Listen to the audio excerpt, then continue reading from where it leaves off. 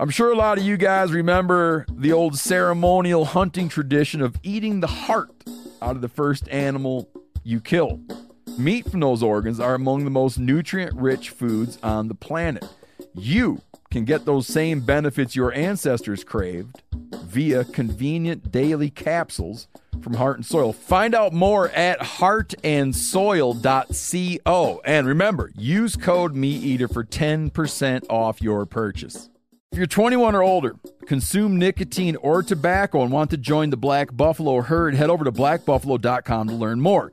You can order nicotine pouches online. They ship directly to most states, or check out their store locator to purchase pouches at thousands of retail locations around the country.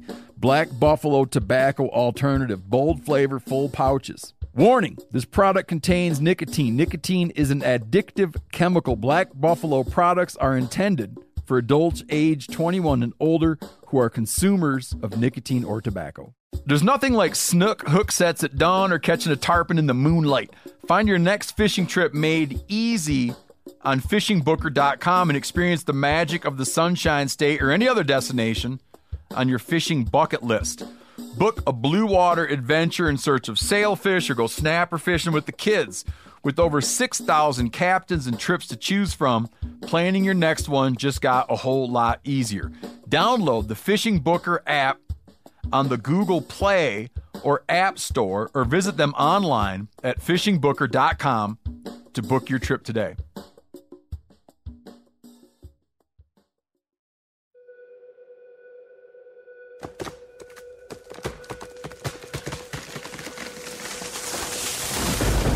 This is the Meat Eater podcast coming at you shirtless, severely bug bitten, and in my case, underwearless. We hunt the Meat Eater podcast. You can't predict anything. Presented by First Light, creating proven, versatile hunting apparel from merino base layers to technical outerwear for every hunt. First Light. Go farther, stay longer. Holy shit, it's the Missouri Corner Crossers in the studio. Dudes are famous. Do people come over in the airport and be like, it's the Missouri Corner Crosser? No, we're not. We're unrecognizable. No one knows who you are? No. Huh. This is the first media thing you've been able to do? Pretty much. I've talked to some people on the phone. But yeah, but you haven't been on one of these here digital radio programs. No. You're the first. That's awesome, man. We also exclusive interview. We also have Brandon Butler here, who's an arson victim. Also a Missourian. Oh. Is that how you define yourself, Brandon? That's what my business Do people cards come up say to you in these the days, airport and yes. be like, are you an arson victim? You would be surprised how many people have heard this story. Oh, it's a great story. Is it? Titillates the hell out of me, man.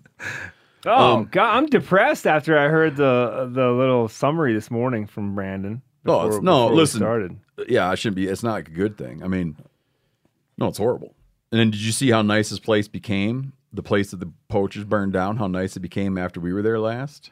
Mm-hmm. You think he would have waited to invite us over when it was all done up and fancy? I wanted you guys to experience it when it was raw and cold.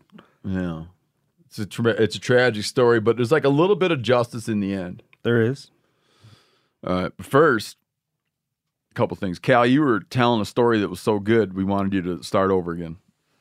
But it's apropos for this podcast because it is about government, hyper-localized government, which is your homeowners association, or in my case, condo owners association. Yeah. Of which I got a hot tip for listeners. I bought a house with the HOA, but I didn't really know what it meant. I hadn't bought a bunch of houses. I bought one other house before, and there wasn't anything like that. And then I heard that there was one, and I didn't really think about it. I know now that I would never, ever, ever, ever, ever again buy a house with a HOA. It's like a group that makes it that you can't have your boat, that you can't work on your boat the way you'd like to work on it. Yeah, exactly. And I think the seasonal approach, like your friend was saying, is a great one, right? It's if you want to work on some junky old vehicle, that's totally fine. But if it comes to be that there's 4 foot of snow on there and there's junk everywhere, and you're obviously not working on it, then it becomes not fine. Yeah. I can see that. That seems reasonable to me. Yeah, it's if you have your, let's say you're bringing your camper somewhere and then the world's washed out And you're like, they got to fix the road. I don't know. Yeah, and you don't want to. Yeah, I can see where you're going with that. But here's the deal. What if you didn't have? Let's say you didn't have an HOA, and your neighbor, and you could do it where you live, and your neighbor's like, you know what? I'm going to open up a burger joint running out of my garage. And so now, that wouldn't be an HOA issue. That'd be a zoning issue. Well, I'm saying, let's just say you were outside of you're on the other side of that line that's right behind your house, and you're outside of, city limits or whatever, and you were in a place where you could do it. I don't understand. You don't? You're saying that I live in a place where it's zoned for my neighbor to open a burger restaurant. I'm saying you don't. I'm making up a place. Okay. Where you could do that. There's no rules. Well, I'll give you HOA. I'll give you a good example, no rules Yanni. And no zoning. Okay, for instance, my HOA says because we are zoned where obviously you can have a business. You can have a burger joint. You'd get zero business. I don't know if it's a burger joint, but you can have. No one's going to your house for burgers. You can have. You can have an auto repair shop, welding shop. Okay, a welding shop. I'd like that very much. I wish all my neighbors had welding shops. Well, actually, I wish it was welding. Pipe fitting. Welding and fabrication, electric, lumber yard, plumbing, a taco stand. So if all of a sudden your neighborhood wasn't nice and quiet and there was like 500 people coming to visit whatever business it was, you'd be like, oh, cool. Mm-hmm. Yeah, but what's that got to do with having a camper or a boat in your driveway? He's trying to go extreme. He's trying to because there's the extreme version of HOA and extreme versions of shitty neighbors that HOAs are good for controlling. I wish that I wish my house was the only one that looked nice, because people would be like, geez, that's a nice looking house. But you're all buying... those other people got junked out cars. And then when I needed a part, right now I need a piece of aluminum. I don't give a shit. 2-inch, 4-inch wide. I needed a piece of aluminum bar stock. In Alaska, at our fish shack in Alaska, there's sure shit no HOA. I could easily find that by going to my neighbors and looking around where they keep all their garbage. Here, it doesn't work that way. But if all my neighbors had junk collections, I'd go like, hey, do you mind if I dig around? Look, I'm trying to find a, yay big, whatever. They'd be like, hey, I've had it. I got all my junk here. Yeah, don't cut yourself. I'm telling you, man. So, yeah, the Latin cavit emptor? Buyer beware. Covers it all. It's like, oh, yeah, that neighborhood? So to be realistic, what I would say is this. I would say that I start on my point. I won't do it again. If I did, I would be like, I would make an HOA that said the HOA rules are, it's cool to have, and I'd list things that I like, right? Campers, boat trailers, like stuff I like, and that was okay. At my house. Can someone live in your camper full time in your yard? Depends what their groove is. And if I like it. So I'm swinging in to the condo the other day, and it's work live, right? So they are businesses on the bottom level, residences on top. And what do they call them? Live-in works? Yeah, work, live, work. Yeah. But they're dual zoned, and that doesn't make too much of a difference here. But my buddy across the street works on wind generation, power generation stuff, and he's a major tinkerer. He's got his garage open all the time, and he's got this little bulldog named Blue Cheese. And what kind of tinkering is he into? Woodworking, lots of woodworking, lots of moto stuff, lots of bicycle stuff, automotive, whatever. Like, he is into it. And that's what's cool about the neighborhood. It's slowly changing, but weekends especially, like, everybody's got their garage open, and nobody really wants to go bullshit with each other. Because they're too busy tinkering. But you can always walk over and borrow a tool that you need. And between the open garages... Sounds like a great neighborhood. It's ideal. Well, we've been getting this infestation of rock doves, city pigeons. And they've shown up for the first time. They're crapping on everything. I don't own an air rifle anymore, but I was trying to solicit some work from somebody who does. My boy will do it, but the problem is we just had to order him a new magazine for his Gammo this morning because according to him, it broke, then he lost it. But it didn't matter because it was broke. That's what he tells me over at his buddy Teddy's house. If we're going to pay to fix something. Does air rifle shooting, is that okay with the HOA? It is. It is because I'm the de facto president. I was stupid enough to join the board. You put a clause in there? And then everybody else moved away.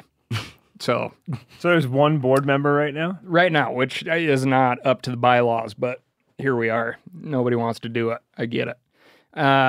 So I come pulling in yesterday. Blue Cheese, who's always a potential speed bump, comes strutting out there.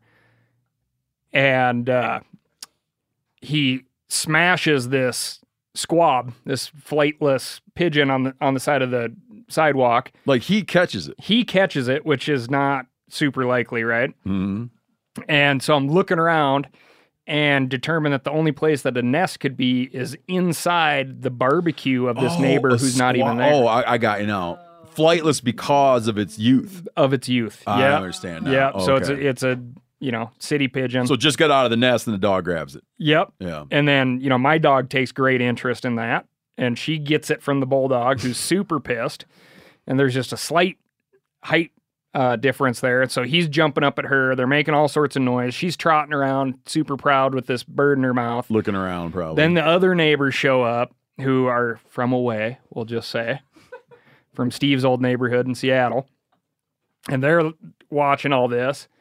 And I'm more concerned with the origination, where this bird came from. Because you got a hot clue now. Yeah, so now I can eliminate the nest, the situation, than I am with the bird that's in hand, literally has already been caught. And my neighbor from behind me goes, "Can you just end it quick?" And so kind of without thinking, I call Snort to heel. I'm looking for the nest. She hands the bird off. I grab it by the legs. I give it a quick, towel whack. Yeah. And then chuck it in the dumpster. And, I'm still focused upwards. And I turn around and there's just kind of a quiet scene of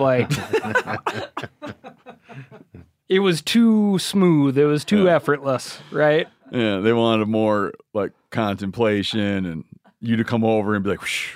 Right. Wow, man. Let's wrap our heads around that, right?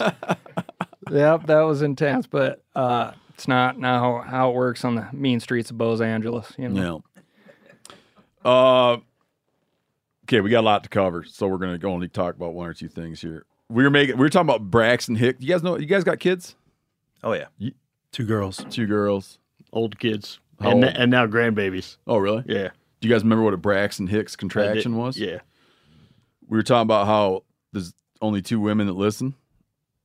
And I don't know why we're talking about that. So we're wondering why we're covering Braxton Hicks contractions. Right. But yeah. We were wrong because 3 women wrote in. So we got an audience of we're off by a lot, by a wide margin. And they had things to say about Braxton Hicks. So we're off by 50%. Someone wrote in, if only 2 women listen to the show, I'm half of them. She went on to say, as for Braxton Hicks contractions, they can happen for half of or none of a pregnancy and vary in intensity for each person. And there's no way in hell a woman who's had a labor contraction could confuse the two. Another person mentioned that her husband had a cousin whose name was Braxton Hicks. Spelled differently. H-I-X. Braxton Hicks. It's a great name. Corinne talk about your blue belt, Corinne, in jiu-jitsu. Thanks for putting that in the talking points, Yanni. Not necessary to talk about, but yeah, I've been doing jiu-jitsu for a little bit over a year with Crone Gracie, and very unexpectedly got a promotion the other day. So if help me understand this. Yep. Let's say I threw a wild haymaker at you. Do you feel that you would then beat my ass? Is it useful like that? It's so jiu-jitsu is a drunken wild haymaker.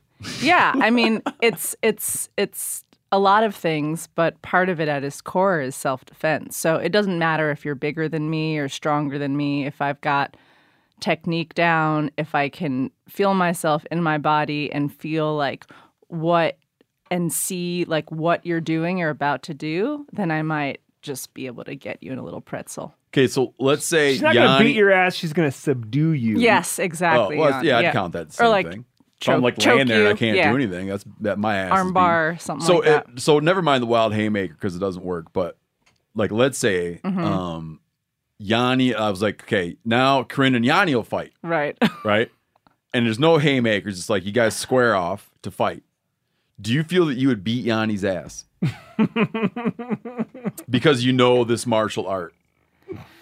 I would say I have As you're more thinking confidence. this through, remember that I did about 6 weeks of karate when I was 10. You did the karate. 10 or 11.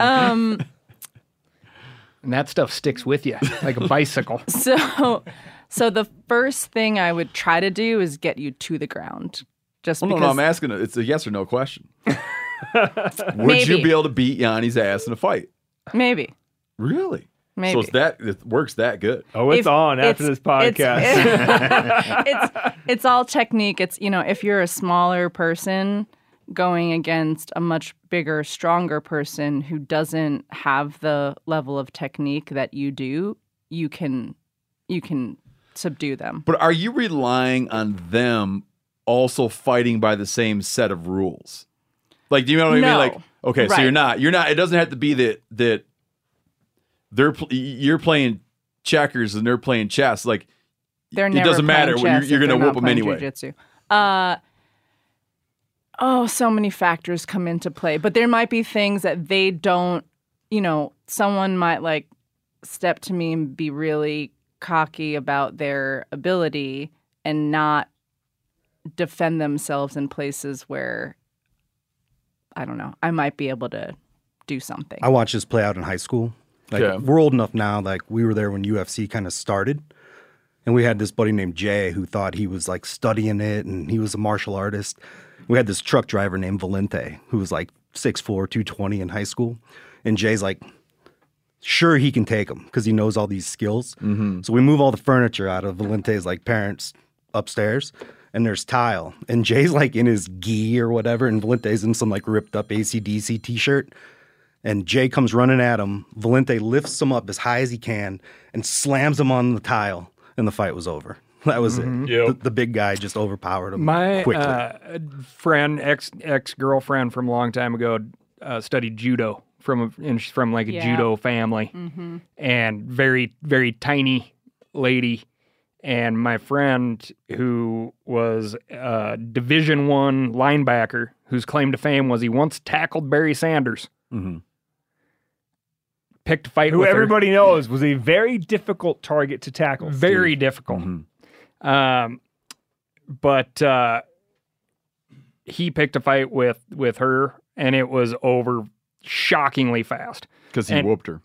She whooped him. And all she said was, they always try to pick you up. I thought she would have said, hi-ya.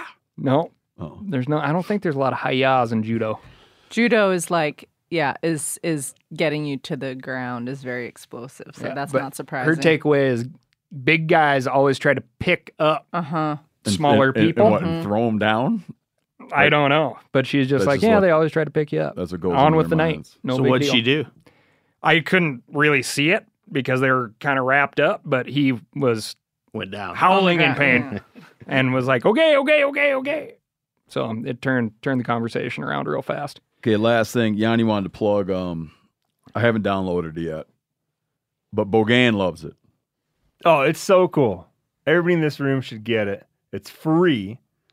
It's called the Merlin Bird ID by the Cornell Lab. Everything good about birds is from the Cornell Ornithology Absolutely. Lab. Yeah. Oh, hold on. I just opened it and it says your 5-day grace period is over. Oh no! But listen, it is 100% worth paying whatever they're going to charge me. What do they want? Listen, I don't know. I'm not going to go in and figure that out right now. But you're going to pay it. Yeah, because on my recent bear hunt, they have a sound ID. So you can just hit the microphone button while you're sitting there at first light and all the birds are going off. And it just starts running. It just starts showing up. Every bird that's going off. That's what I was hearing about. There's it'll be like the whole list. It'll be like 10 birds. And then as each one's going off, it'll highlight it. No. So you're just sitting there watching it, and all of a sudden the robin highlights, it goes away. Then the chipping sparrow highlights, it goes away. Then the mountain chickadee highlights. Then the red-breasted nuthatch highlights. That's so awesome. Cool. Do you got to have service for it to work? No. You pre-download like sections of the United States, and it has it all there. See, man, that's good to know, because what's daunting is we're gonna we keep a good list at our house, but we're gonna start doing a list at our little property, and it's just daunting because it's like starting from scratch, and this is so easy because you don't have to see them. It's not all the normal ones that you're accustomed to because you're higher elevation, different kind of habitat type. Yeah. So I was actually doing it in reverse now. I was sitting there listening to him going, oh, that's that bird. And then I could see the picture on my app, and then I could glass around and look at the little birds fluttering around and find them and go, oh, there is the red-breasted nuthatch. It's great. Okay, do your last little promotion. I want everybody to go and watch the brand new 6 episodes of my show called On the Hunt on Meat Eater's YouTube channel. Brody, have you watched them all? How many have you watched? Still catching up. Who's watched one in this room? I watched one. Nice. What'd you think? Turkeys with Room Out. Mm-hmm. It's fun. Liked it. Yeah, I'd say watch more based off of that. Okay, good. Thank you, Cal. Sorry, Giannis. That's all right. We got an email today said that was the finest thing that this company has ever produced. Did you see that email? I did see that. It was very nice of that person to say that. Was that an email peer reviewed? It's just a random email. It was my mother. Oh,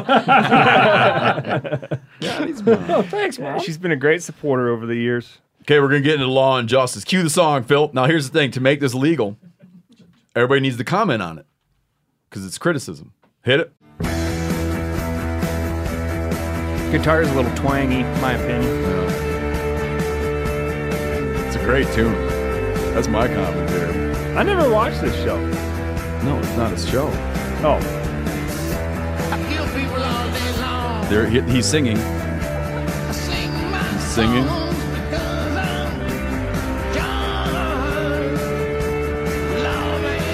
He just said lawman. All right, turn it off. It's the Law and Justice episode. Who sang that?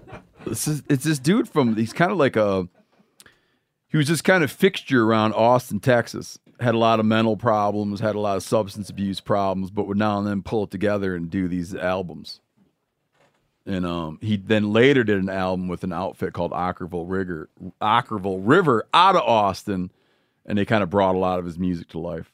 But he was a troubled individual. Is that how you say it? Ockerville? Ockerville. Yeah, It's from a Russian novel. No way. Yeah, I swear to God. That didn't stick as a kid. All right, Brandon, you ready? Yeah. Okay, we got 2 major things to cover because we're gonna do a big follow-up.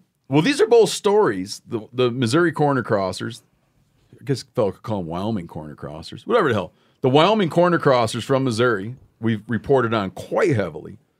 And then we reported on Brandon Butler's Justice Saga quite heavily. And now we're going to do a recap on both with everybody in the room. So if you can, give us a where we last left off. I think where we last left off was the suspect was in custody. No. Recap the story. Or recap the whole thing? Yeah, you're sitting there, you hear a bunch of gunshots. Yeah, so I got to go back a little bit further than that and talk about how I even got there. There was a camp called Camp Zoe that affluent girls from St. Louis would go to in the Ozarks. Fluent or affluent? Affluent. Okay. And the governor at the time of Missouri was Jay Nixon, and his mom had been a camper at this camp. Mm-hmm. And then she went on to become a counselor at this camp. Tell folks where we're at here. This is in Shannon County, Missouri, just north of Eminence, maybe 15, 20 miles at most. And the governor always had, he had affinity for this property. It was beautiful. Sinking Creek, you guys saw Sinking Creek, flows through it. And Eventually, it got bought and turned into a music venue, and it was called Schwagstock. That was a music venue? It became, a place where hippies would gather and swim naked in the creek. Well, was it bigger, or this is just on your 40 acres? No, this is just down the road where the state park is, where we went and used the internet that day. So you're talking about just the general area. The general area. Yeah. And hippies in the creek. Then it became worse than that. The weed turned into heavier drugs, and ultimately the DEA raided this property in 2010. It went up for auction, and the state bought it. Yeah. The governor had... You're into the distinction now between hippies and crazy-ass hippies. Yeah, I don't have hippies and meth heads in the same category. It went from... so it's that kind of transition. Not even crazy-ass hippies. Yeah, it went from smoking weed in the creek to hard drugs. And at that point, the DEA, I guess, had enough. And they came in, raided the property, confiscated it for back taxes and other issues. And then the state bought it in an open auction. They ended up paying $640,000. It's a little over 300 and something. That's how the state park came to be there. Yeah, and it was the governor's vision. He had a year left. And he just went all out on building this property. And it's the premier state park in the state of Missouri now. They put $61 million into it. The lodge is incredible. Right? Yeah. Have you guys been to Echo Bluff? I was just going to ask you if that's what it was. It is. That's what I was trying to look up. I've been by it. Yeah, I've been there. It's pretty, isn't it? It's beautiful. It's a beautiful state park and an absolute point of pride for the state of Missouri. But because of this kind of contingent of folks, a very small contingent. I have to be careful because I guess last time I got in trouble because I got generalized and saying it's the whole area. Oh, we had a guy getting a lot of trouble for he's from England. Yeah, man, he got a lot of heat. I'm talking about a very small group of people that live back in the woods, in these hollers, that like this outlaw way of life that they've been conducting for generations, where rules and law simply don't matter. But the majority of people down there are incredible people. They're just salt of the earth, hardworking, love the outdoors. But it's they got to hide from this bully mentality. They can't speak up for good. They can't speak up for justice, because if they do, then they're going to face ramifications. But back to the park. So the governor puts all this money into the park. At the time, I'm running the Conservation Federation, which is the state's largest conservation nonprofit. It's affiliated to the National Wildlife Federation. And the governor asks me to kind of help lead PR issues, make people see the benefits of this park coming into this part of the state. So I'm doing that. And while I'm there, exploring this property, I finally decide this is it. I've been waiting my whole life to have a place, my own property, my own camp. My first camp was a G.I. Joe sleeping bag under the stairs of my parents' basement. And then in college, it became a camper. And the dream of just having a cabin, that was always the dream. So now I'm this is it. I'm going to buy a place down here. Through a series of fortunate events, I find this 40 acres real close to the park, on the creek, surrounded by public land. And I get it bought. And now I show up in my conservation truck, wrapped with conservation on it. And I mean, man, I grew up not too far down the road from you in Northwest Indiana. Did a lot of work in Gary and some really rough places as a kid. Yeah, it's a hell of a nice town. And now I think about it in a sense, like when I reflect on the decision I made, it'd be like going into Gary and building a mansion and expecting you're just going to be friends with all your neighbors. You know, everything's going to be fine. You know, even if you're not trying to change them, you just being there somehow shifts this mentality. Yeah, you and your conservation schmuckety schmuck. right. Yeah. Following the rules. And so I go about it, and but I tried to immediately do well. I went to Sam's Club and bought those tins of popcorn. I took them to everybody's house on the road for Christmas. You mean where they divide the tin up into three and they got three flavors? Yeah, you got cheese and caramel and all that. Oh, yeah, so I took those out, and now I'm thinking, now these people are who is this dude? That's coming to our house with a tin of popcorn to introduce himself. But ultimately, that was my introduction to these folks and my please don't burn my house down offering. And things were good for a while. I hired all local contractors. It was just a real rough piece of ground. I brought in a guy with a bulldozer. He cleaned up a couple acres. There was an old cabin there. I took it apart piece by piece so I could repurpose the materials. The old roof became the ceiling in the new cabin. The rafters became bookshelves. Just a lot of that. I took this old potato sack that was insulation in the old cabin, and I framed it because it was, 100 years old. Oh, insulation, cool. It was cool. So shit like that was just what made that place special. And then we started hunting there, and I guess maybe they had a few people kind of had felt that I was encroaching on their public land. You know how that goes, right? They'd been hunting there for a while. Somebody else comes in, starts hunting the same public land, and I'm bringing guys down from... Because you got a parcel, but your parcel's by public land. Yeah, my parcel was surrounded on 3 sides by a parcel of public land that's like 60,000 contiguous acres. And there was probably about 3,000 or 4,000 acres behind my house before you got to a road that I really started getting to know. It's where Giannis killed his turkey. Oh, well, you too. You killed yours there too. Well, yeah, but... And I found a crippled up turkey that I killed. I actually jumped it. That was a good story. That was a great story. That's one of my proudest moments. So it's going well. It's going well for a while. That park comes in.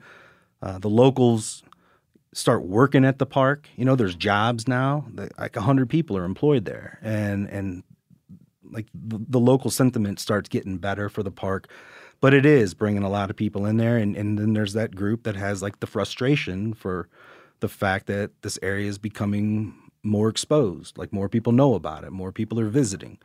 And I assume there's just like a deep-seated resentment towards that. And if you go back a step further, there's just a really deep-seated resentment towards government by a lot of these people in general, because the national park there, which is called the Ozark National Scenic Riverways, it's 135 miles of river corridor consisting of the Current River and the Jacks Fork River with 85,000 acres of public land along those rivers. Now, a lot of it was taken by eminent domain back in like the 50s and 60s to become that park. Everybody was paid. Everybody was, nobody's land was stolen. But that's the sentiment by a few people is, the land was stolen from us. Well, no, a check was passed. Yeah, but there's like definitely, they got you a check, but I mean... Yeah, there was people that held out. Yeah, and that's a common story. And it's like... There's resentment for sure. Sure. Like if you have your farm being taken by eminent domain for a park, you cannot expect to be like, oh, you have no right to be mad. We gave you the money. It's just different, man. The way I think about it is like if my grandpa said something, it was gospel. And now you've got this like generational anger that comes from like the people who actually lost the property to the 2 or 3 generations after that are now like carrying that flame. Yeah. That are like, I'm going to find some way to right this wrong because it's like our family's heritage.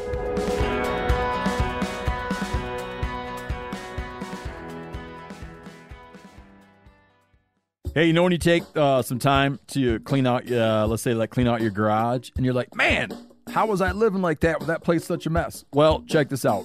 If you've been paying a fortune for wireless and then you switch over to Mint Mobile and get plans for $15 a month when you purchase a 3-month plan, you'll be saying, how was I ever affording to do that way I did it before?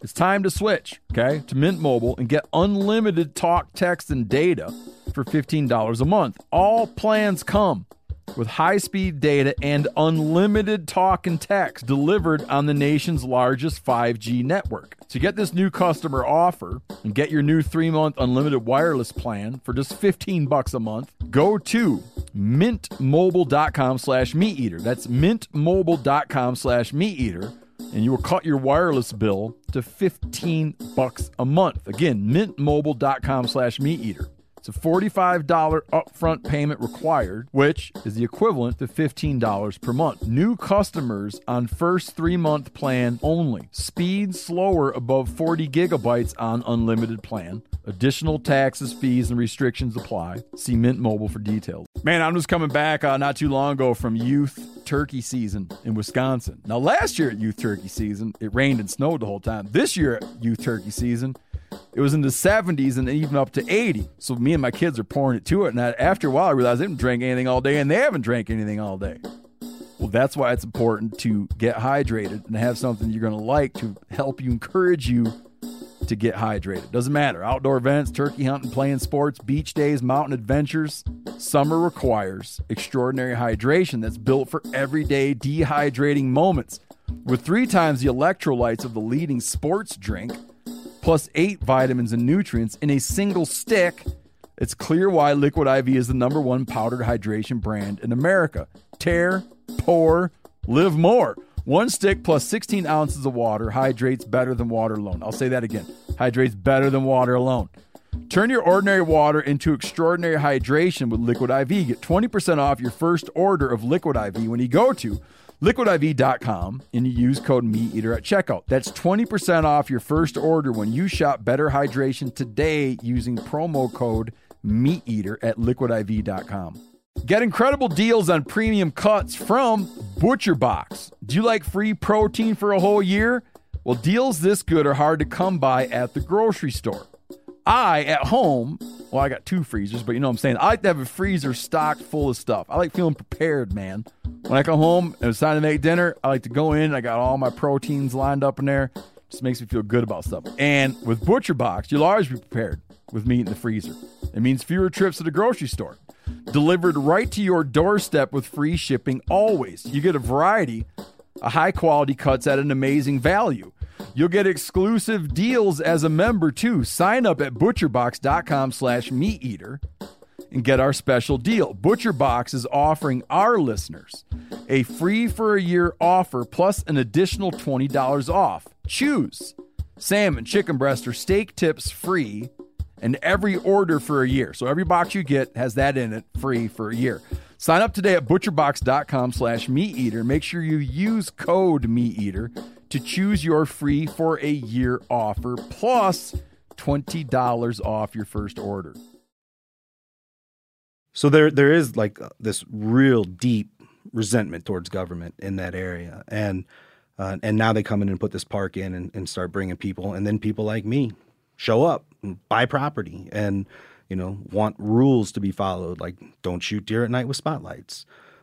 Don't run your dogs illegally on my property. Things that are just pretty basic.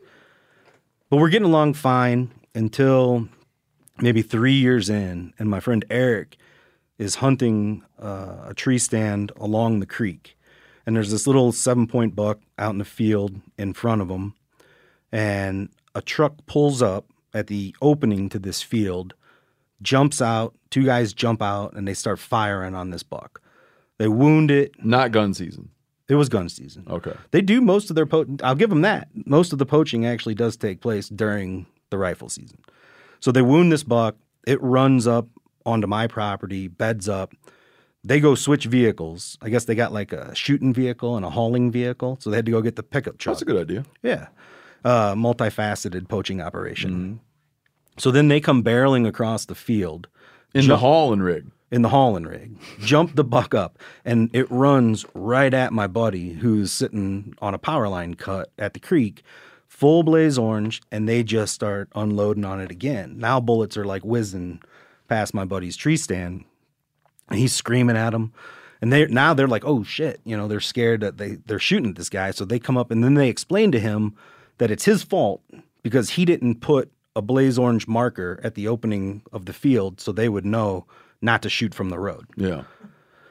So at that point, I don't call the law. I'm still the executive director of this organization. I'm constantly promoting anti-poaching campaigns and doing the right thing. And in that instance, I didn't, and that never sat right with me. I wanted to keep the peace. So I went and talked to the people and tried to smooth it over, good, neighborly. And it did get smoothed over with some of the powers that be, some of the more patriarchal type in that area. But the guy who did it, he just went around telling stories and making up lies. And that started breeding this kind of anti-sentiment towards me in a small contingent crowd. But we lived with it for years until we got to gun season of 2020. And it was Sunday night. And me and my buddy Nathan, everybody calls him Shags, my cousin Derek, and my buddy Paddle Don, we're sitting around this campfire, and a truck comes across. Remember how we couldn't come across the creek? So to get into this property, you had to drive on an underwater bridge. We call them Arkansas bridges because they actually build them underwater. And you come across this Arkansas bridge, and when it's flooded, you got to come through the forest. And I took you guys in through the forest. The bridge is all flooded out, but somebody comes across anyways. We couldn't believe that they were crossing it. this truck pulls in, and this is like 8:30, so it's 3 hours after dark. It pulls into this field, like right at the base of my property, where the old man who had owned it died like 2 weeks before. And I'd been over there that day, and the power line people were there. And I thought that the power line people had recognized that this was now a vacant property, and they were coming in there to poach at night. So when this truck pulls into the field, they throw on like an LED light bar, and we can see the muzzle flashes before we can hear the shots. And at that point, I just jump in my side-by-side and take off to try to confront them. My buddies come running after me. The truck evades and gets out of the holler, and I was like, "That's it. This is the line in the sand." So I call the game wardens, who I know we call them conservation officers in Missouri, and they come out. But that morning we went looking for the truck, and we found it before the agent got there. And I knew who it belonged to at that point, and it was like, this is going to be serious if I cross this line. So they actually come out and they reiterate that to me. They're like, "You know who this belongs to?" And I'm like, "Yeah." And they're like, "What are you going to do?" I was like, "I can't not do it." Like, it's never sat right with me that I didn't the first time. Like, I'm the guy telling other people to do this. Like, I got to do it at this point. So I turned them in, and it ended up being 3 women. There was a younger lady who I guess had come down to hunt and didn't get a deer, and they were like, "Oh, well, we'll get you a deer." Mm-hmm. They went out to get a deer, and they all 3, I was in the courtroom, they all ended up pleading guilty. You know, there's no reason to say their names at this point or anything, but they got multiple violations and each about $1,000 in fines and pled guilty to that. But the suspect in burning down my cabin, it's like one of those women's boyfriend's son who's been like in and out of prison all this time.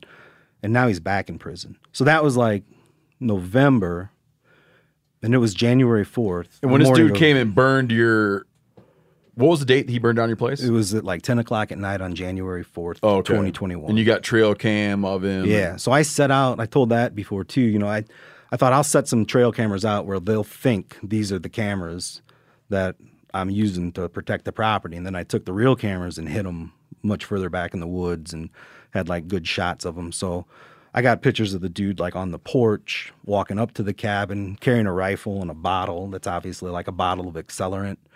And then I've got a picture of him leaving the property with fire coming out of the far back window.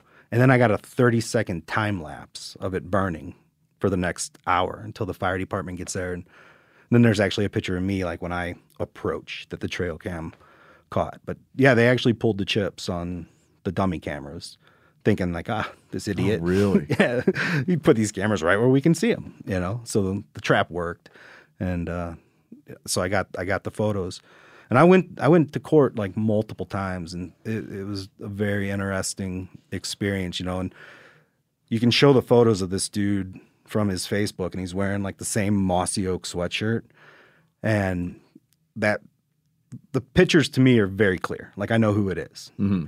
But in a court of law, in a county of 8,000 people, where 4,000 of them are probably related, like, is it enough evidence? Yeah, because all you got to do is demonstrate some doubt. Right. So they get a lawyer for this guy, and they're talking about this sweatshirt in this court case, and Shags is there with me in the courtroom. And a sweatshirt that everybody in that county has. So that's the lawyer's point, right? And he goes to the deputy that's on the stand at the time. They're like, "What about the sweatshirt?"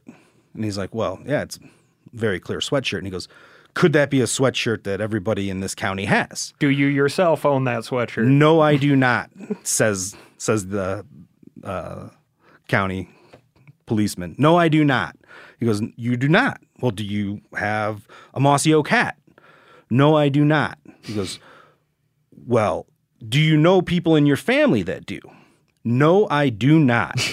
He says, "Well, what do you do?" He goes, we're that other, what's that other one? And somebody in the back of the courtroom yells, "Real tree?" You've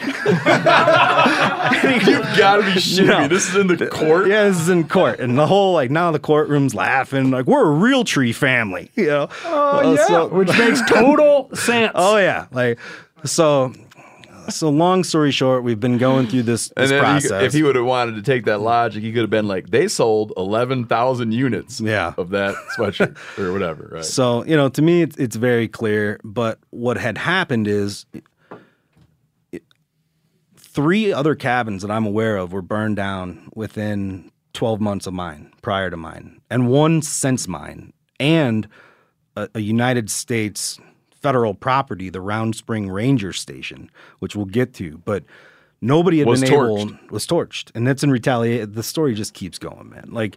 So I start making a stink about it. Like, most people just took it. Like, there's nothing they can do. They show up, their cabin's burned down. There's no evidence. There's no cameras. There's no nothing. Well, I know who did it, and I go to the lieutenant governor, sit right down in his office. I call my congresswoman. I just immediately, I'm communicating with the head of the Department of Conservation Law Enforcement. I'm talking to the director. I get one person removed from the FBI. I just went as deep as I could go, as fast as I could do it. And the cabin was burned on January 5th, and that dude was arrested on January 15th, and he hasn't been out of jail a day since. And he's still not been charged with mine. The beauty is when he had broken into another cabin, he left his parole papers behind. I had to keep them someplace dry. Right. Sure. He wanted to keep those safe. And had committed... Back that sentence up again. Okay, explain it to me again. So he was squatting in some dude's cabin and was, he had his parole papers and left them on the table.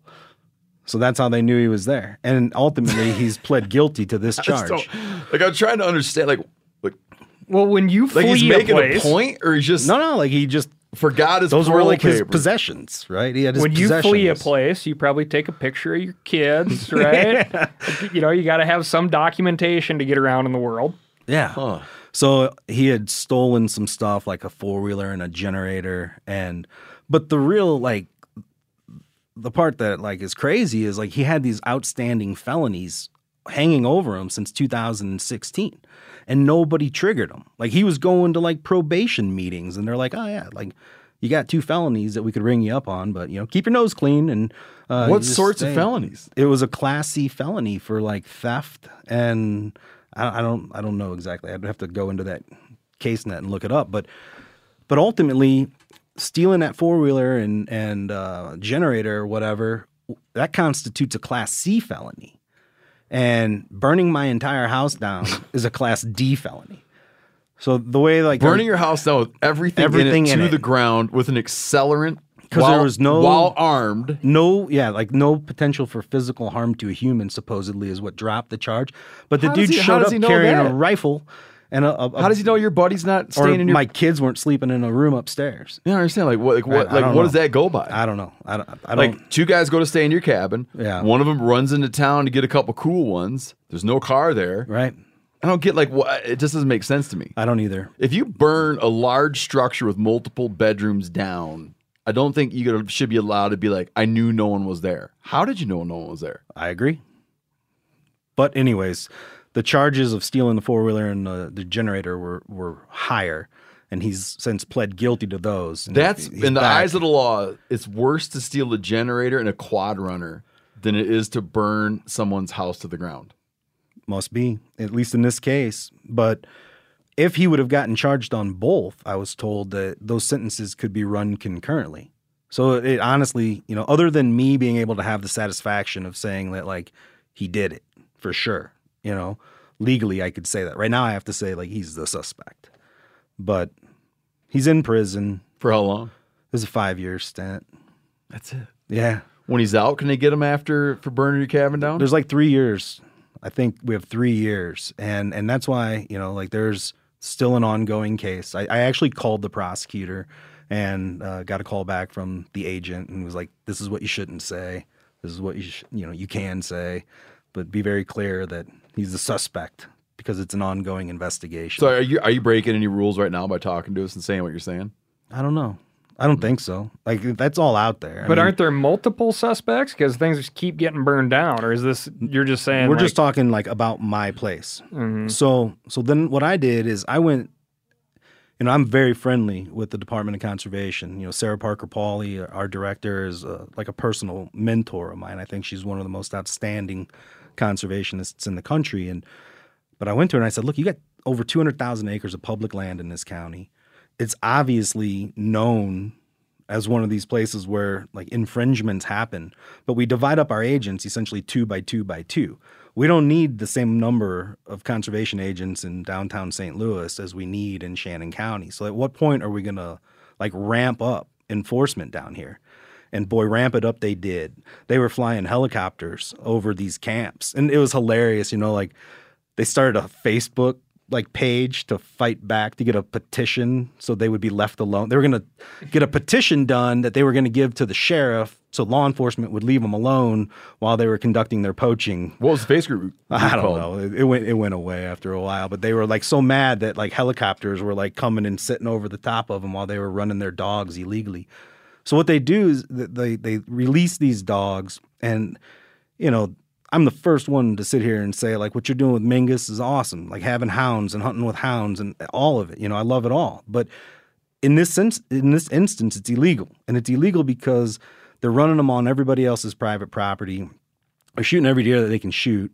It's taken this property that I developed in my dream and essentially ruining it as like hound after hound after hound comes through my 40 acres on opening day of deer season.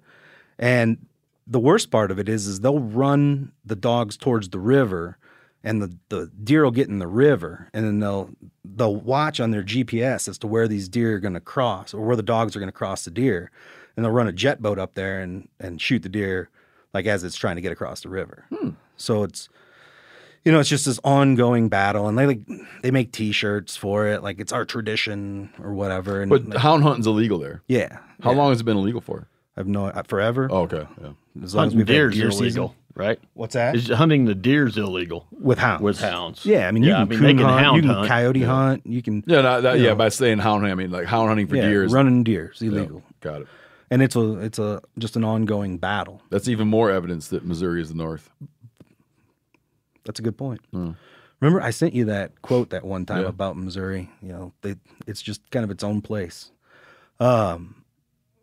So that was a big issue, was like the hounds that just continuously run through, and then they get this like effort to try to curb it this year, and some dude in retaliation goes and burns down the Round Spring Ranger Station, like this very historic building that had all the records of the area and the riverways, and they got him too. Like he's in jail now. And was he a local? Yeah. Was he a felon? Yeah. Or he was. I mean, a felon? dude, you should have a poster of him in here. It would fit with your motif. Like have a. Oh, poster I like that picture. Yeah, can we get that picture? Yeah, he was. Yeah, he was quickly apprehended and brought to justice. That was the guy that has that distinctly methy look to him. He's methed up, man. That's him. Yeah. Burned down the station. Yeah, they stole the truck too, and that was like outside of their MO. Like it's normally not theft. Normally it's just like torch it because you don't get in that much trouble. Yeah, as long as you don't steal a generator. And then right after that, some other guy came in out of a small town, like kind of in between where I live and this, and bought like a big chunk of property, like a 500-acre chunk of property. And there's all these like unincorporated roads, old logging roads that are still used for transportation. And the people who had owned this property before left this gate open, and he came in and locked it. Got it. So they ripped the gate out, burned his house down, burned his tractors, everything. He's like a Farm Bureau insurance agent. So I found his office and went and talked to him. It's like, was he well insured? Yeah. I mean, he's a.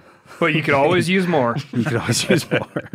But it's like, welcome to the area, man. And again, like, had they apprehended who burnt his place down? Nope. But it was a blue pickup truck because it left blue paint on the gate. On the getaway, I guess. Or when it smashed it down. Smashed through the gate. They never caught who burned that place down. Mm-mm. And there's your God. Whatever happened to going over and just talking? There's your PSA for. I like that, man. I gotta go over and burn that house down. Right. So damn. So the battle continues, I suppose, and I sold the property. That's the saddest part of the story for me. You sold the property. I did. Honestly, I don't feel safe going down there. I mean, there's been things said and messages given. Oh, I didn't know you sold it. I did. nearly quadrupled my money on it, so it wasn't all bad. You know, did you put a little disclosure in there? It ended up going to a guy. What's really nice is it went to a guy who's related to some really good people down there, and he called me recently. Or he got my email and emailed me, and I called him back, and he wanted to know about like the plumbing system. And I think it's in good hands. I'm happy for him, and I feel like a few years from now I could go down there and like have a beer on the porch with him. Like he was a good dude. I'm glad it went to him. No shit. I didn't know that you so you rolled away. Yeah, man. Like it's like Hatfield and McCoy's. I can't go down there. Like there's families down there that are like on my side, and they got to like secretly be on my side. You know, like it turned into this thing. And there's 2 little boys that live down that road that are, you know, very special to me. Like I really, really care about them. And their parents are going to be lifelong friends. And there's an old guy. But they got to flip you off when you're in town. I just don't go down there. They come up and see me, you know. And I don't remember if you met that old man I called the mayor, Daryl Tucker. Like I called him. I don't remember that. The one that drove around smoking cigarettes, drinking Busch Light, cheap beer all day. Yeah, he weighs like 110 pounds and drinks the 30-pack. Oh yeah, I remember him. The mayor. Yeah, so he's still down there, but he's selling his place and getting out too at this point. He's going back north a little ways. For the same reasons? Yeah, it just became like uncomfortable. It just became uncomfortable. So, but there's people down there, man, that I care about. Like you let the terrorists win, dude. No, they're not winning. They're not winning. It's like their way of life is changing. Like, and if I can affect it from the outside by bringing in, you know, heat, justice, whatever, and making sure that, you know, they don't do it to the next guy, then I win. Wow, I had no idea. Yeah. Were you gonna set up shop somewhere else? I don't know. Not yet. I did, you know, pick up a small 40-acre chunk in North Missouri. That's like a 40-acre bean field where you kill giant bucks. Killed some really good ones there, but it's not the dream. You know, I might join Yanni up in Wisconsin. I've been looking up around Hayward. Like when I was growing up, you know, it was like that whole Chicagoland area. Everyone How do you feel about that, Giannis? Outsiders moving in? Big box. You know? Yeah. Yanni and them other Latvians will burn. The story will be even better when it's against Latvians. I'm building my next house out of concrete blocks. Big box. Yeah. So, no, man, growing up, we'd go to Michigan. We'd go to Wisconsin. Like, that's what we did. We just went north. I'm sure you guys went north all the time, too, even though you're already kind of up Then there. all of a sudden, one day you wake up and all the big bucks are south of you. Yeah, yeah. That threw everything. There weren't big bucks up there when you were a kid. Like, it was any antler deer, It was like everybody knew the good deer hunting. Wherever you lived, you went a little bit north. Yeah. And then one day, like I said, in the early 90s, all of a sudden it was like you were leaving big bucks to go up in the woods and to go up north and hunt forkies. Yeah. In the swamps. So I don't know where I'll build another place. I mean, I lived out here for 4 years, walking down Main Street today. You know, I lived in Bozeman in 2006, and it looks a lot different. You keep hearing the stories, the Bose Angeles, as Cal said earlier. You ever been to Los Angeles? Yeah, quite a few times. Not quite there yet. Not enough. Started out like a sleepy little bird, just like this place once did. Hell of a rodeo team, I heard. You know, I've never been anywhere I like more than Montana. That whole area up in there, I think that's still kind of unspoiled. So that might be a place that I look at too. Not anymore. Yeah. Cut that out, Phil. Bleep that out. Yeah, bleep it out just like we did for Huff. I was in a bar in last fall, and they're like, yeah, they don't like outsiders. They're all out. Everybody in that town's an outsider. Not everybody, but it's like, whatever. We'll cut all that shit out of there. Don't get me started. So, what'd you end up doing with the money people raised after you burned your cabin down? After they burned your cabin down? Well, thanks for asking. I did want to address that. You know, you guys helped push this GoFundMe, which was a strange feeling. You know, like I'm not in a situation where I needed financial help, but it was very, very comforting to have that. And what you guys did and Pat Durkin and so many other people and kind of helping tell that story and push it, like the feeling of like camaraderie from the industry was so much greater than the money that came into that account. But I went up to Michigan and bought a Stealthcraft drift boat out of Baldwin and a brand new 6-horse 4-stroke motor. And I've still got a little bit left and going to figure out what to do with it. But yeah, the industry, man, like it was so good. Camp Chef sent a truck. They sent so much stuff. A truck showed up with like a pallet to like replace. Oh, really? To replace all the junk you lost? Yeah, and sadly, Tim Anderson was a longtime Mossy Oak guy, and he passed away unexpectedly. But he sent me like a note and said, "Hey, our mutual friend Pat Durkin was telling me your story. I hope this helps." And he sent me like all this Mossy Oak clothes, and Yeti sent me a new cooler. I mean, like people just really, really stepped up, and you guys had a lot to do with that. And I'll tell you, like I expected to have these emotions of like vengeance and like real deep seated anger, and it never happened. It still hasn't happened. Like it's just acceptance, and like strangers showed up. We did a cleanup day, and like people I'd never met showed up to help me clean it up. And like run trailers up to the scrapyard, and we scrapped it all. The guy brought a tractor, and we all went out for dinner, and we cleaned. It took 5 years to build that place, an hour for it to burn down, and 4 hours to take everything to the scrapyard. But man. Dude, for lack of a better word, just like the love from people, like I've never really felt anything like that before. Like it was incredibly humbling and comforting, and the positives that came out of the experience have like outweighed the negatives.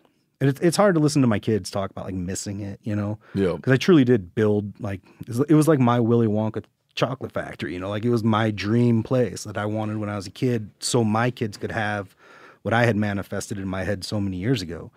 And they would bring their friends down, and these are like mostly girls that had never been on a river before. So they were kayaking and rafting and jumping off cliffs and catching crawdads and fishing, and like that was the best part of it all. It was like sharing that and getting them to put their phones down. Like for the longest time, I didn't even have the internet, so they were forced to like play cards, read books, and that's the part that I miss so much, is because like my girls are going to be a sophomore, going to be a senior, and they're in this position like now where it would have been, even as they're getting older, it would have been even more fun, to have them down there on the rivers and doing that. So yeah, I'm looking for like a comeback spot, because I want to be able to provide that. But they're going to be going to college soon. The older one, she wants to come here. She was born in Montana, so she has like a big spot in her heart for Montana. The younger one wants to go to Florida and be a marine biologist. So they're going to split, which after that, I don't know where I'm going to build a place, but I've always loved the North Woods, always loved the North Country. So keep us posted, man. Yeah. Maybe I'll invite you once it's all finished this time. Please. But without all the poachers around, I don't know if I'll be able to find a crippled up turkey that someone had shot with a 22. Yeah. Well, I don't know. I mean, I assume a lot of listeners probably know that you guys came and turkey hunted there, but that was a lot of fun. And, Clay Newcomb was there, and we fried crappie and bear grease.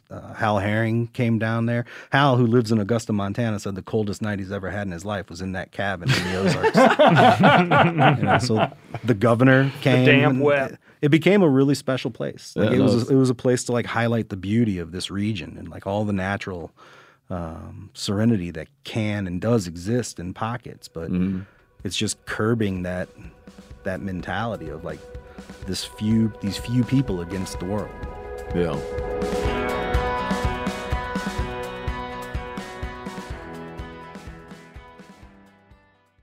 Now, a lot of you guys are familiar with the old hunting tradition of eating, some organ, the heart or a chunk of liver, off the first animal you kill. I had that when I was a little kid, and it was a big deal.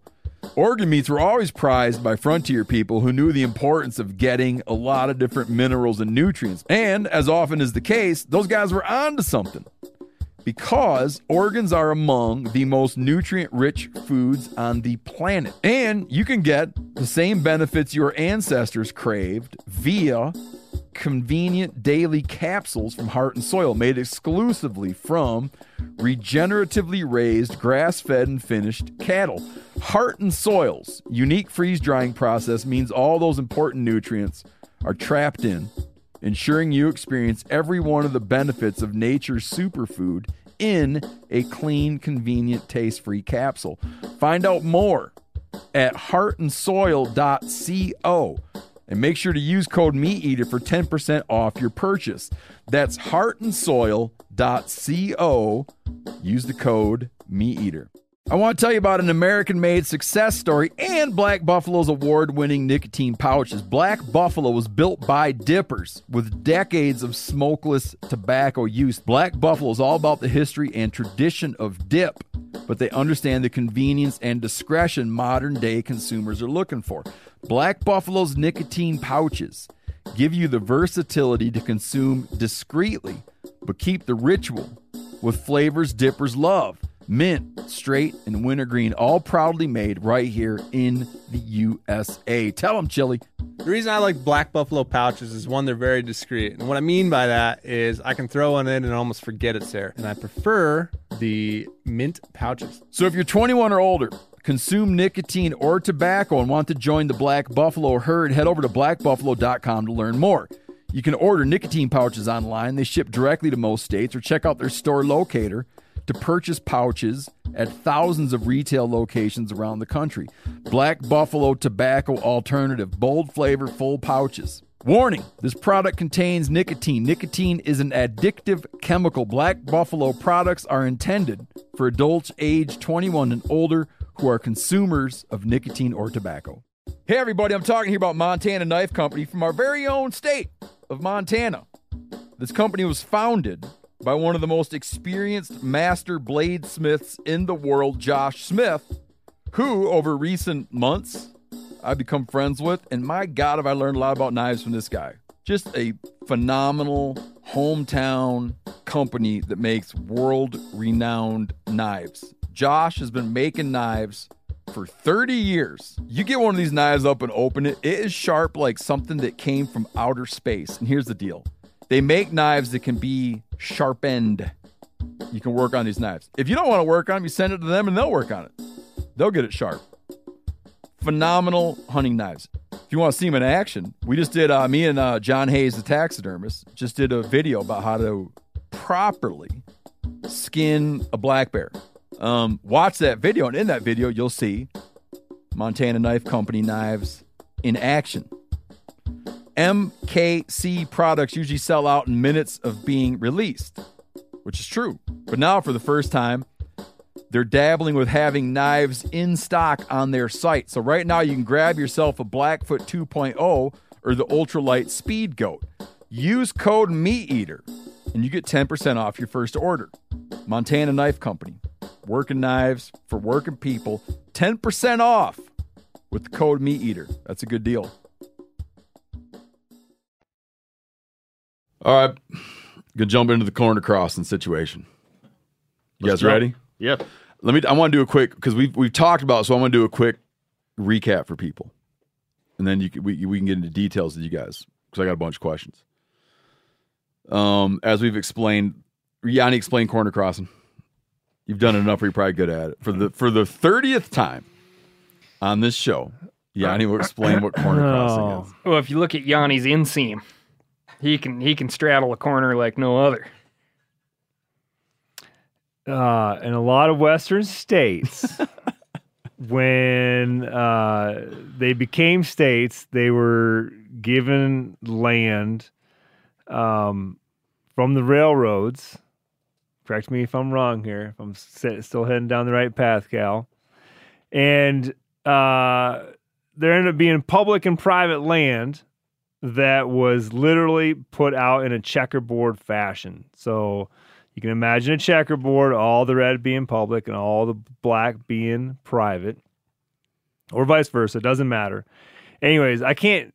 What was the reasoning for that? That it came out in that pattern? The original, so the railroads were given a ton of land in order to open up the West, basically for taxpayer base, right? The railroads were the most efficient vehicle to get a bunch of people seeded out into the great unknown in order to start bringing in more cash for the government. And they were being compensated for the track building with land grants. Exactly. So it's funny that you bring up Hal Herring, because he had this great quote, and he calls it an unholy union between government and industry. And they got all this land. They could sell it, they could lease it, they could do whatever they want with it. And then there's also like the state house sections, which when a state became a state from a territory, they were also granted sections of land set aside for the purpose of raising funds for public education, or just raising funds in general. So, do you know the reason for the actual checkerboard pattern? You know, it all came out of the Jeffersonian grid system, which is how we came up with this marker system, right? The monument markers that show the checkerboard deal. But it's this idea that Thomas Jefferson came up with to literally make sense out of something like that doesn't make any sense to people, right? Like I'm staring at what could be described as a Hell's Canyon landscape behind Steve right now. And it's like trying to make nice, even grids that can be divvied up, sold, and accounted for with our tax system and revenue system that we have. Even in a place where little grids don't always work.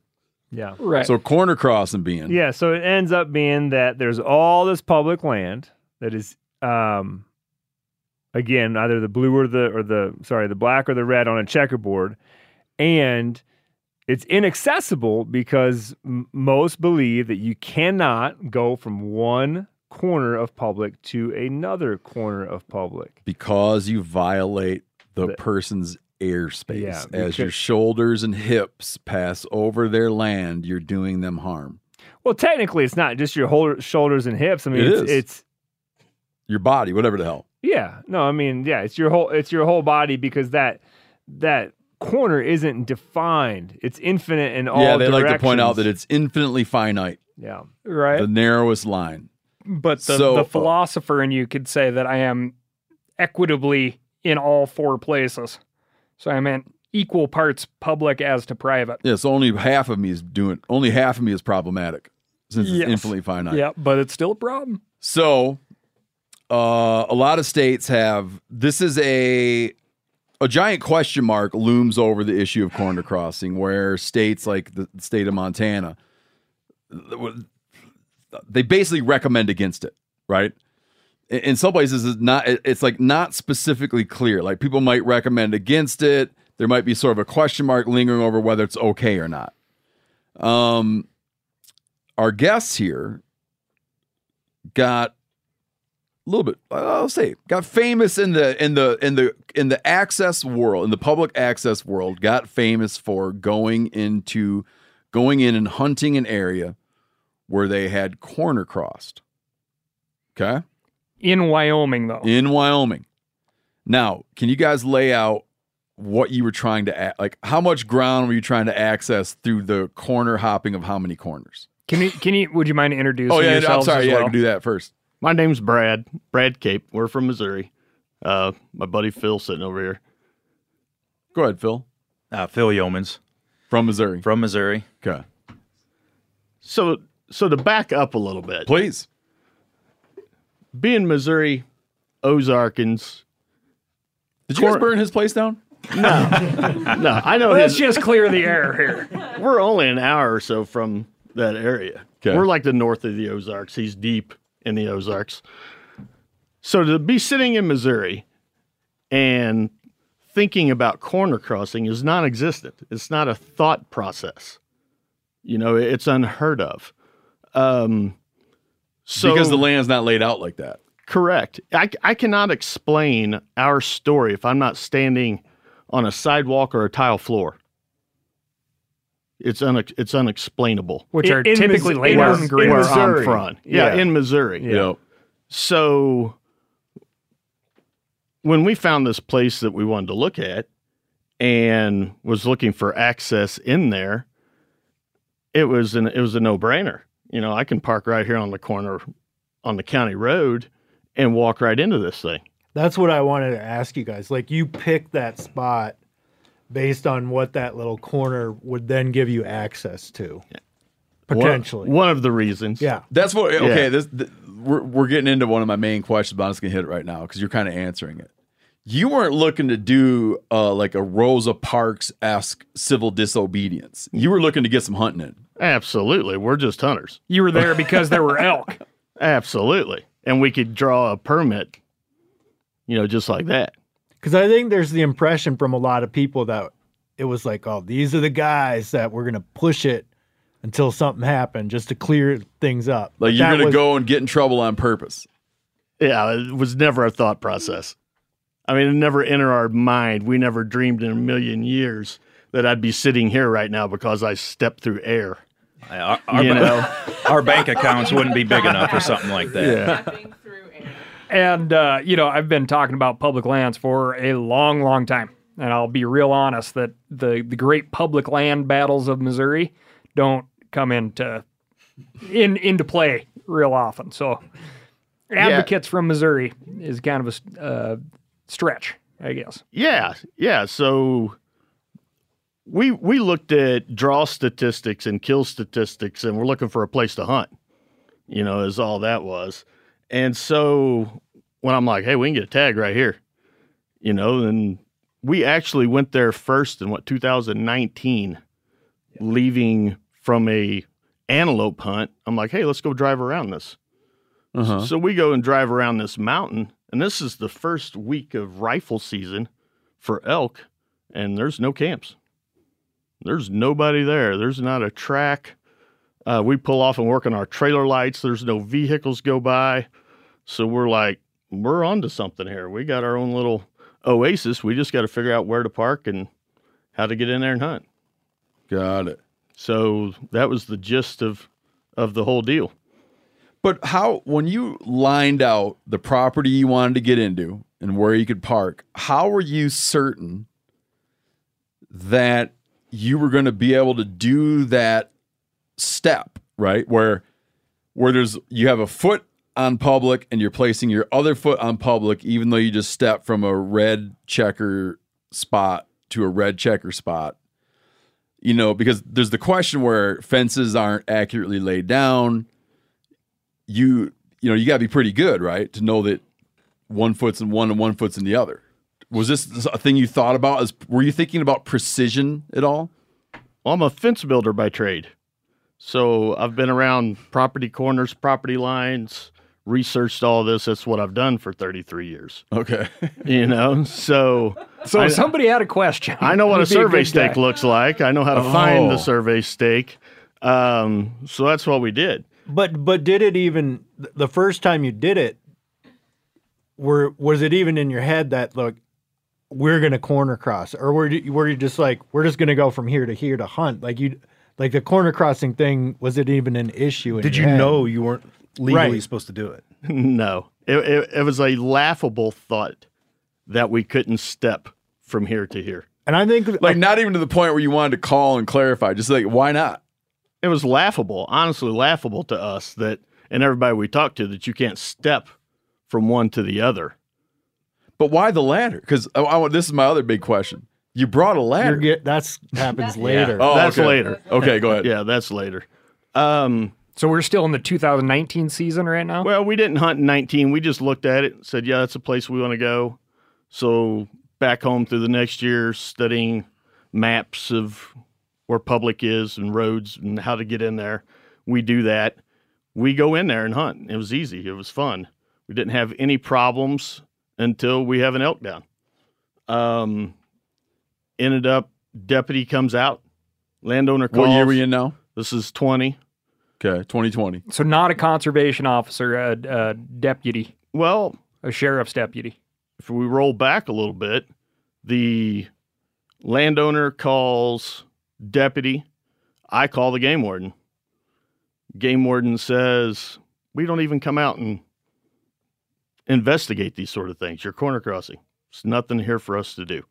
The deputy says that. No, the game warden. Okay, the game warden says, I don't take corner crossing calls. Correct. Not my fault. And we had read the Attorney General's piece, that everybody's read in the Wyoming Attorney General Game and Fish site. We had this conversation. We're hunters, so where do you research when you're an out-of-state hunter? The website for the Game and Fish Commission. That's where we got our information. We we call the game warden from up on the mountain because I can see the deputy down in the valley and say, I got to make sure I'm getting this right. This is in 2020. You cross a corner. Correct. And then you're hunting the land you got into. Correct. And you look, and lo and behold, you see a deputy. Correct. Down at the corner at your truck. No, not at the corner. In a canyon there. Okay. And we were up on the mountain. And you feel as though he's looking for you. Correct. You just feel this, or you know? No, we knew the game warden, or not the game warden, help me out, Phil. The landowner, the ranch manager, says, he comes and sees us and says, hey, you're not supposed to be here. We say we're on public land. He says, okay, I'll go call the deputy. I got you. We say, great. So we go on. When the deputy shows up, we are up on the mountain.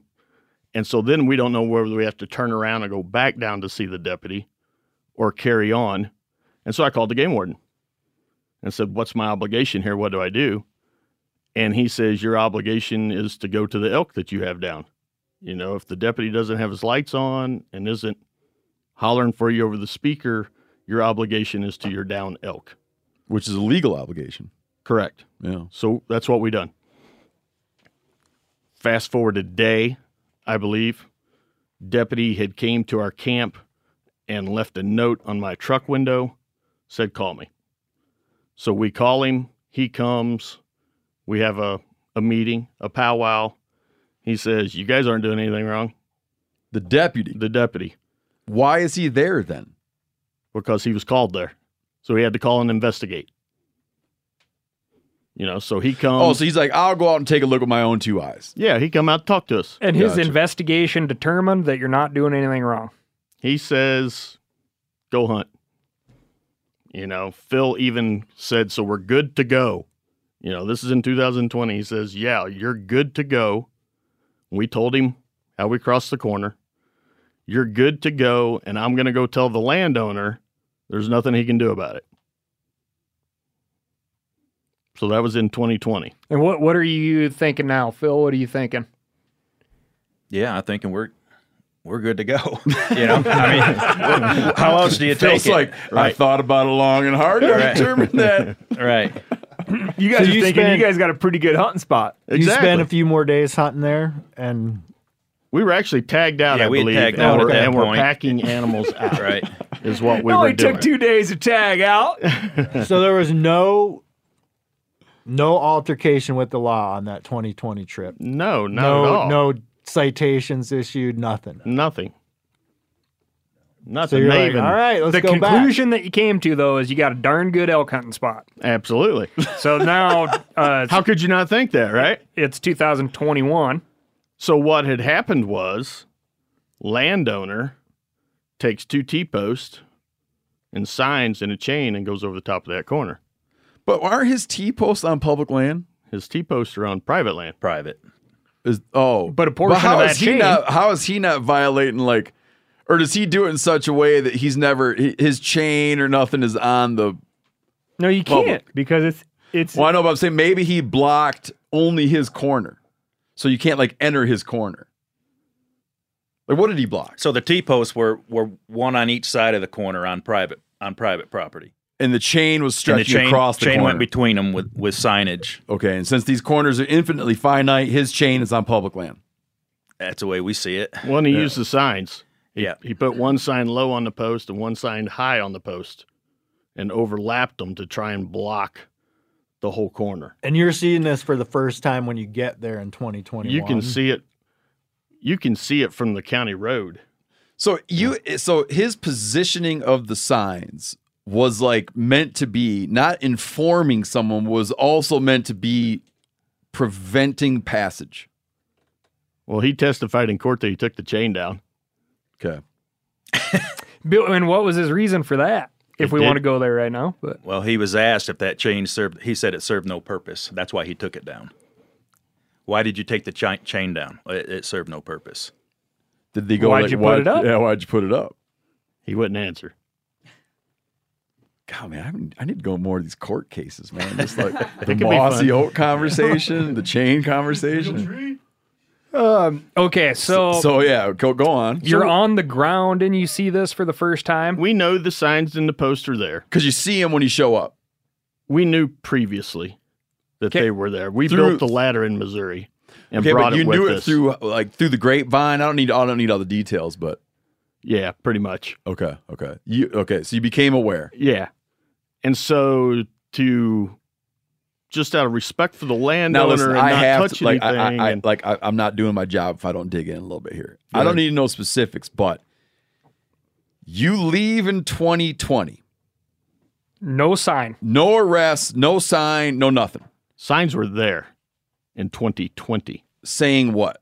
No trespassing. Okay. On this section and this section. Got it. And then you're made aware that this person has taken additional steps and has tried to obstruct the corner, even though you were told by law enforcement that you're doing nothing wrong. That's how we took it. So rather than going and haggling about, well, he needs to remove that, and doing that, you're like, okay, we'll just bypass the obstruction. Since we've been told we're okay. Correct. We just made it easy. And in that in the year between those two hunting seasons, had you learned more about what an issue corner crossing was in the West? Like you weren't really aware of how crazy it was in 2020 and in the next year. Did you learn that it was a big deal out here? Or I don't think anything changed. No, our minds weren't changed. No, but you didn't just casually start researching the issue and history of the corner crossing debate. Some. Yeah. But not enough for you to... Not enough to change your mind. So it was very simple for us. There's no law against corner crossing. Yep. Yeah. You know, if you get on the message boards, if you get on talking to whoever you want to talk to, it's all fluff. It's all horse shit. You know, there is no law against corner crossing. In fact, a deputy met you at your camp and said, yes, go ahead. You know, game warden won't even come out, you know, and investigate it or even help us deal with in the a state deputy. that's very, very friendly to landowners. Like, you know, very, well, I would say. We don't know this. Well, no, I'm just saying, like, Montana's known as a state that's like, they don't have a law against it in a state that's very, I would say, friendly towards private landowners. Yeah, we're assuming, you know, we don't know. We just know there's no law against it. Yeah, you know, that's our thought process. So you're thinking this guy can do whatever he wants. Yeah, we don't care. I'm not going to go bang on his door and ask him to move it. I'm just going to go around it. Correct. Okay. You know, up and over it. Who makes a good ladder for going over corners? A fence builder? All-type fence. You had the perfect solution. You know? Custom. Yeah. It's made out of fence pipe. It's really serendipitous that it was you, man. There were some strange things of how this all worked out. Can we have that fence for we have a thing called the Auction House of Oddities? The ladder, you mean? Can we get that ladder? Can we auction off that ladder? I think we already offered it maybe to backcountry hunters and anglers. Oh, as an auction item? BHA? Or like a museum exhibit or something. Right. We talked about that. We talked about it. Donating it to the Carbon County Museum. No, that's a great idea, man. You know? Is it lightweight? Oh, yeah. It was light enough to carry up there. You know, I built it as light as I could. Only had to go a couple 100 yards. You know, and still get over the corner. And you trucked it out here on a trailer. Yeah. You could get a little side business going, man. Right. I'm guessing it doesn't fence pipe. have to be a very tall ladder, right? 6 feet? I know how tall a T-post was, so we just made it 6 inches taller than that. It really seemed like a simple go-together plan. Sure. You know? And you're not destroying or defacing private property because you're not doing anything to alter the T-posts, which are on private property. And we are private landowners back in Missouri. You know, we've got public rivers go right through the middle of our place. You know, there's all kinds of people using the public waterways, you know, through our land. So we know how that game, you know, is played. You just tolerate some things and establish boundaries and just be respectful of people, you know. And we never thought for once that we were disrespecting anybody. Somebody said we touched air, you know. That was just crazy to us to think of such a thing. Okay. So you show up 2021.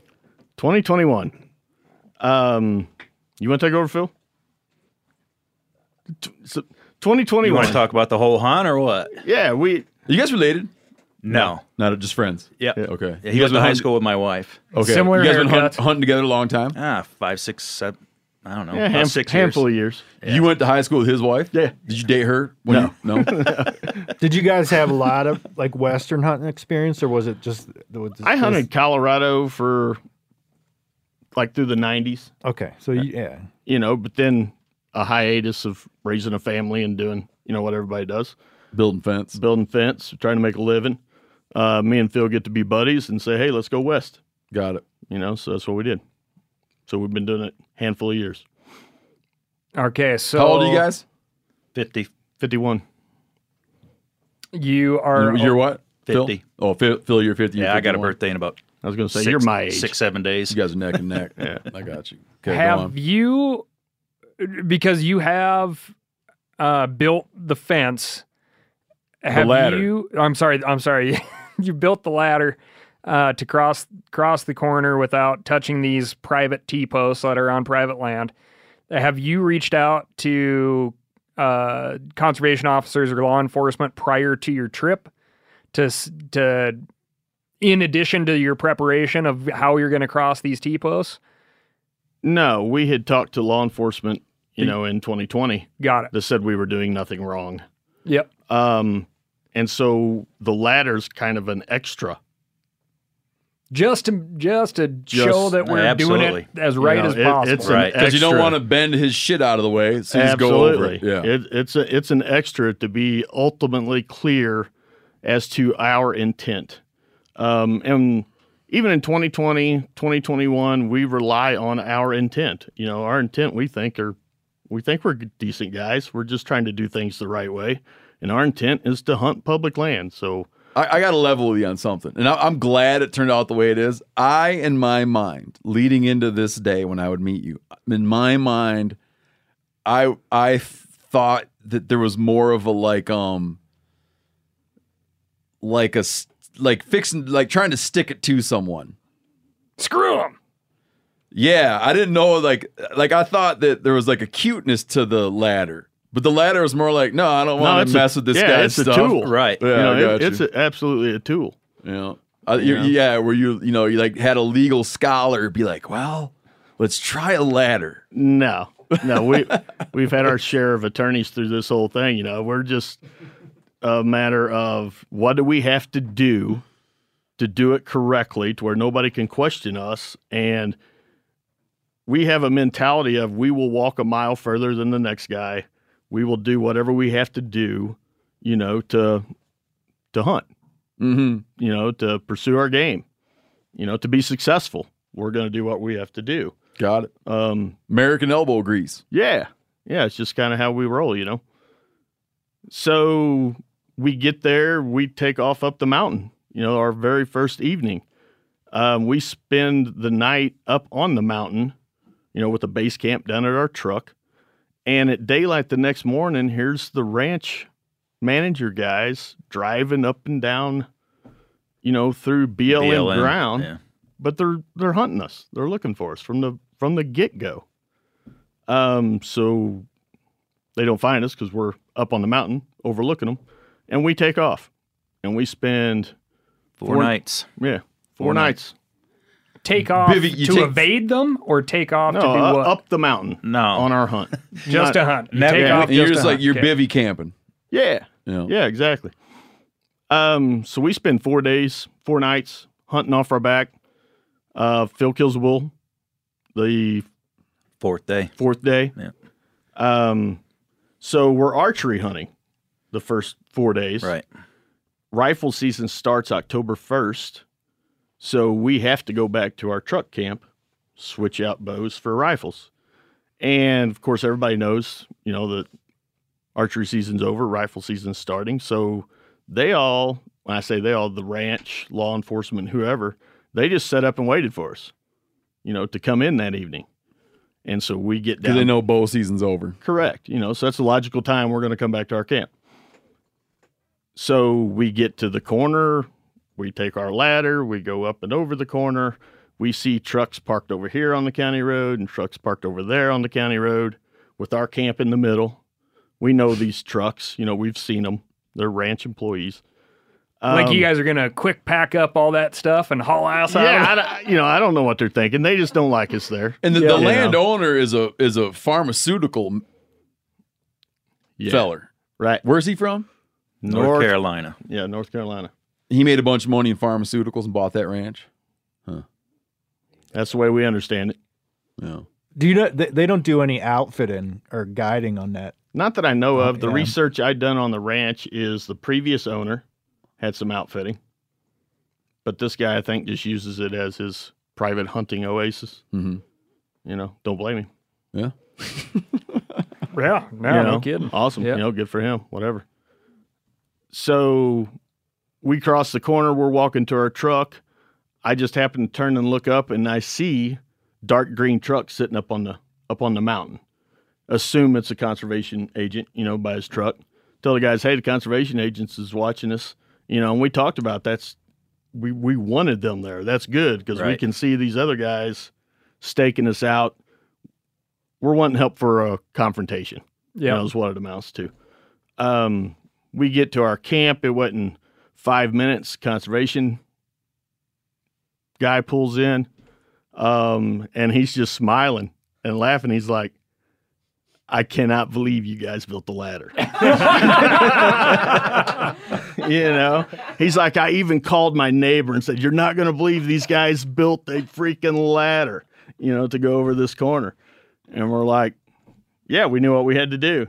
He's like, well, I'm calling in the deputies, the ranch. We're all going to have a meeting, and we're all going to get on the same page, with what's going on here. So we're like, great. So, and this was all, we were in our tent. We maybe even asked him if he wanted supper or something. Oh, yeah. And offered him supper, drinks. Whatever. The deputy showed up. He goes outside the tent. We stayed in our tent. They go out, have a meeting, however long that takes. The CO and the deputy. Yeah. Yeah, 2 deputies. Okay. I picked out one. So all the law enforcement's getting their up to speed on what's going on. And the ranch manager. Oh, so he's got their ear then. Is there, which is the famous body cam video of him making an idiot out of himself. And he was the one kind of threatening law enforcement with, do you know who my... Correct. You know who my boss is. You know how much land he owns. Well, do you know how many drugs he has? Yeah. And it's... But we don't know any of that's going on. It's a brutal deal, too. Like, it is an important part of the picture, but it also has nothing to do with the picture. But it's about 50 square miles of private land. It's a lot. And how much did you guys figure you hunted of public land during the season of confrontation, we'll call it? Like 8 sections. Something like that. You covered 8 sections within 8 sections of public that he has the 50,000 of private surrounding. Yeah, that he has. I'd have to look on a map, but that's pretty so accurate. Like 5,000 acres, maybe something like that. So which you stepped foot in, right? Correct. You didn't grid 8 sections, which would be 8 square miles. No, we're calling and hunting, camping. Mm-hmm. Yeah, and we didn't grid it, but we covered that many sections, from top to bottom. Mm-hmm. Cool. Basically made a horseshoe up the mountain and back down. As one does. Around. Picture you were hunting.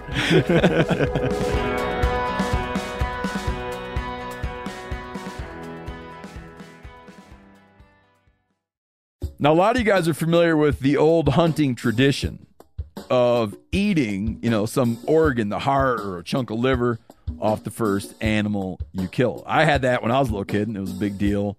Organ meats were always prized by frontier people who knew the importance of getting a lot of different minerals and nutrients. And, as often is the case, those guys were onto something.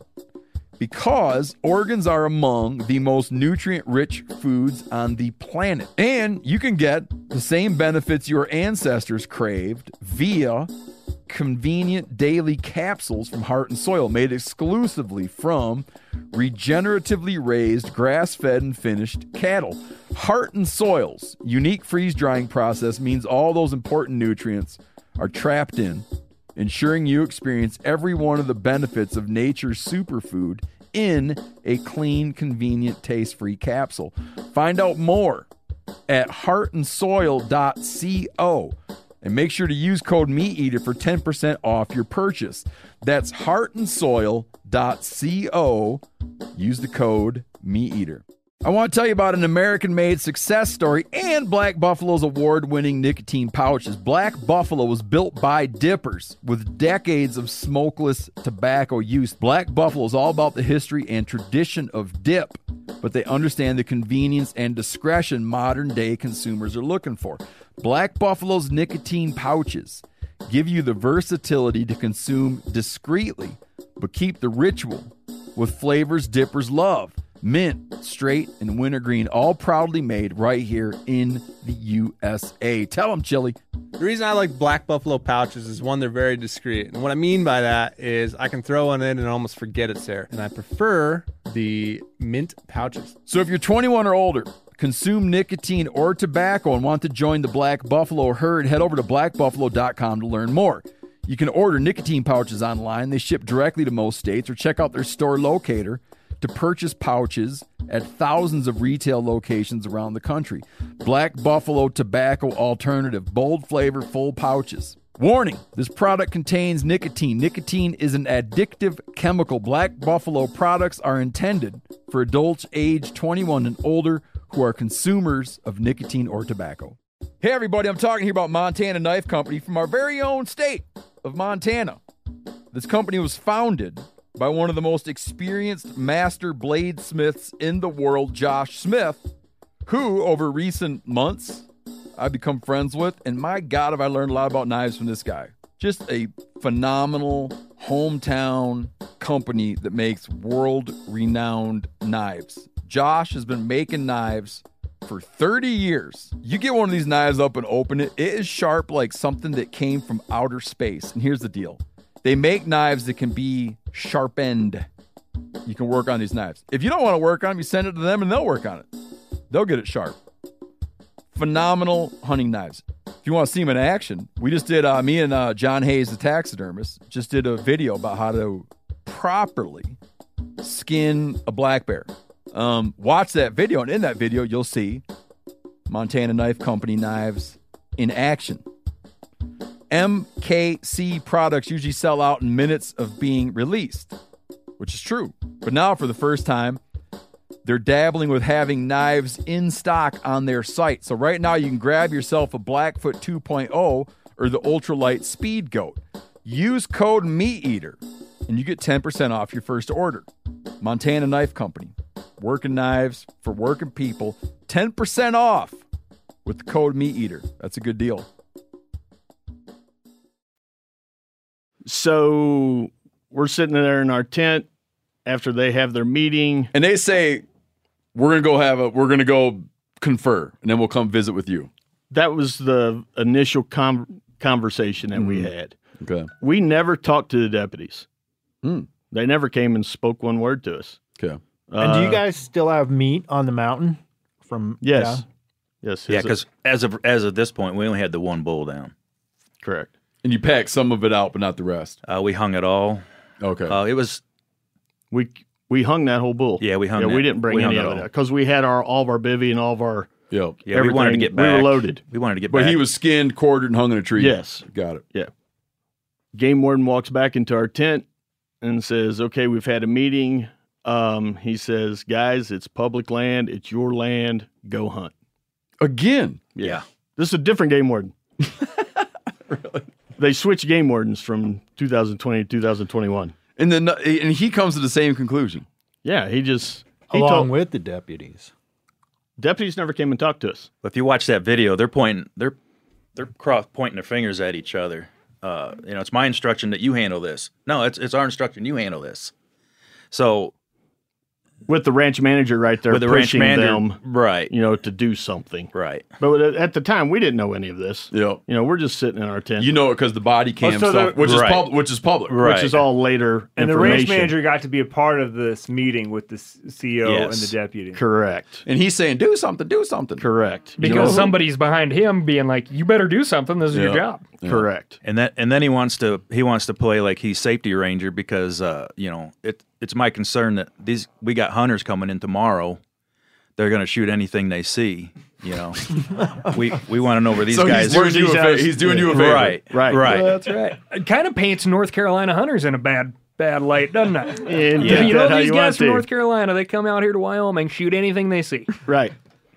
So the gist of it was, though, because we had conversations with law enforcement the year before, we were really trying to get it clear and narrowed down. To not have a conversation when you're out there trying to hunt. Yeah. So we could hunt, because that's really all we care about. Yeah. And so I questioned the game warden. I said, did you tell the ranch this? I wanted it clear. That's a good question, right? And he says, yes. I told him it's public land. You guys are going right back in there. And that's when he asked us, the ranch wants to know where you're going to be. Really? And for safety. To which you could say, it's really none of their business. And that's pretty much what I said. I said, we're going to be on all the public sections on the mountain. south of where we're... And I said, we will work our way south and west in the morning. Yeah. Which is a lot of information. More than I wanted to give. Right. Yeah. But that's what I did. And that's what we done. Next morning, we get up, and I can't remember if that next morning, I believe we had those same 2 trucks sitting on the county road watching us still the next morning, after they were told by the game warden that we were public land hunters going and hunting public land to leave us alone. And so we go up the mountain, we spot mule deer. Zach, our hunting buddy, has a mule deer tag. A side-by-side comes driving up. They're on private land, but they come driving up within a couple hundred feet of us. Onto public. They stayed on private. I got you. We're following a line east and west. We're watching the mule deer. They pull up, let's say beside us, a couple hundred feet, and just shut the side-by-side off and just stand there and watch us. We're wearing orange. We're not trying to, we're on a wide open hillside behind a big rock. Not hard to find. Not hard to find at all. We don't know if they even seen the deer, but eventually they started the machine and took off. We go on up over, the deer go over the lip. We pursue them. We end up, Zach kills, that mule deer. We haul it back to camp that day. So we get back to camp mid-afternoon, early afternoon, not time to go back up the mountain again. So we stay at our truck camp that day. Next morning, I don't believe anything happened. The next morning, nobody's there watching us. And we go back up the mountain again, get in on some elk. I killed a bull that morning. We packed your elk, hung my elk. Long day. Big day. You guys having a hell of a hunt trip. Yeah, it was a huge day. That was a big day. Because we crossed multiple canyons. We were tuckered out when we got back that night. When you're doing it right, you don't take the ridge road. Right. You guys, because you guys are prevented from taking a straight line of travel because you got to adhere to the public section. And we laugh about it. We have pictures of all those corners. Every time we come to a new corner, we take a picture of it just to prove we'd been there. Because I bet you, we laughed about this. There's nobody been to a lot of them corners since the surveyor put that stake there. Because, they are in some hellish places. It's wild the places you find those things. And we brought full elk out on our backs across those corners. So pack your elk out, and part of mine, I believe. Yeah. And come back down the mountain. We rest the next day. We don't do nothing. And we have ranch vehicles stake us out and basically watch us in our camp all day. The hell are these people supposed to be doing? Ranching, I would think.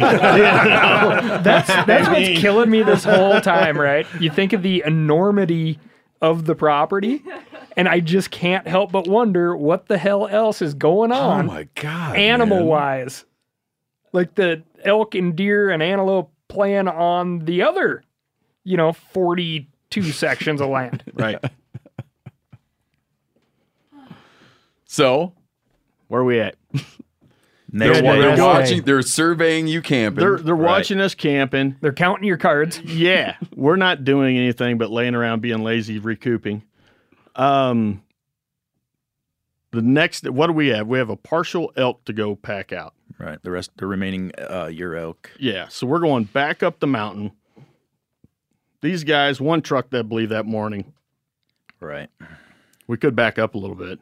We did have a confrontation with them. Hey, if you want to tell us, yeah. Well, it was that day, right? So we couldn't go to the bathroom. We got a truck on one end watching us, and a guy right above our tent watching us. You can't even go out and relieve yourself, Yeah. Without exposing yourself. Indecent exposure. He'd probably call the police on you. Right. He had his penis out, waving it around. Right. I was staring at him through my 10x50s. So we head to the local convenience store to let our buddy John use the restroom, grab a little ice cream and whatnot. But the white truck that's watching us as we drive away, he starts driving away. But we're gonna pass each other. Uh-huh. Brad stops him and pretty bluntly just asks him, "Hey, are you watching us?" Guy's like, "No, I ain't watching." "Well, what are you doing?" "I'm scouting." And Brad's a little clearer on this, but so I asked him if he had permission. Right. Is if you're scouting, you must have permission to hunt. Do you have permission? He says no. I said, "What are you scouting for?" He's like, well, first he said he was scouting for the next week. And I said, "Do you have permission?" He says, "No." I said, "What are you scouting for?" He says, "Well, across the road is a public cow area." And I said, "Well, that season's not till December and January." And he's like, "Well, have a good day," and took off. And so that was kind of... And he's on the radio going, "Now, if they ask you this," right? What you're But you could tell that they had a little bit of a story. Hey, if they talk to you, just say you're scouting.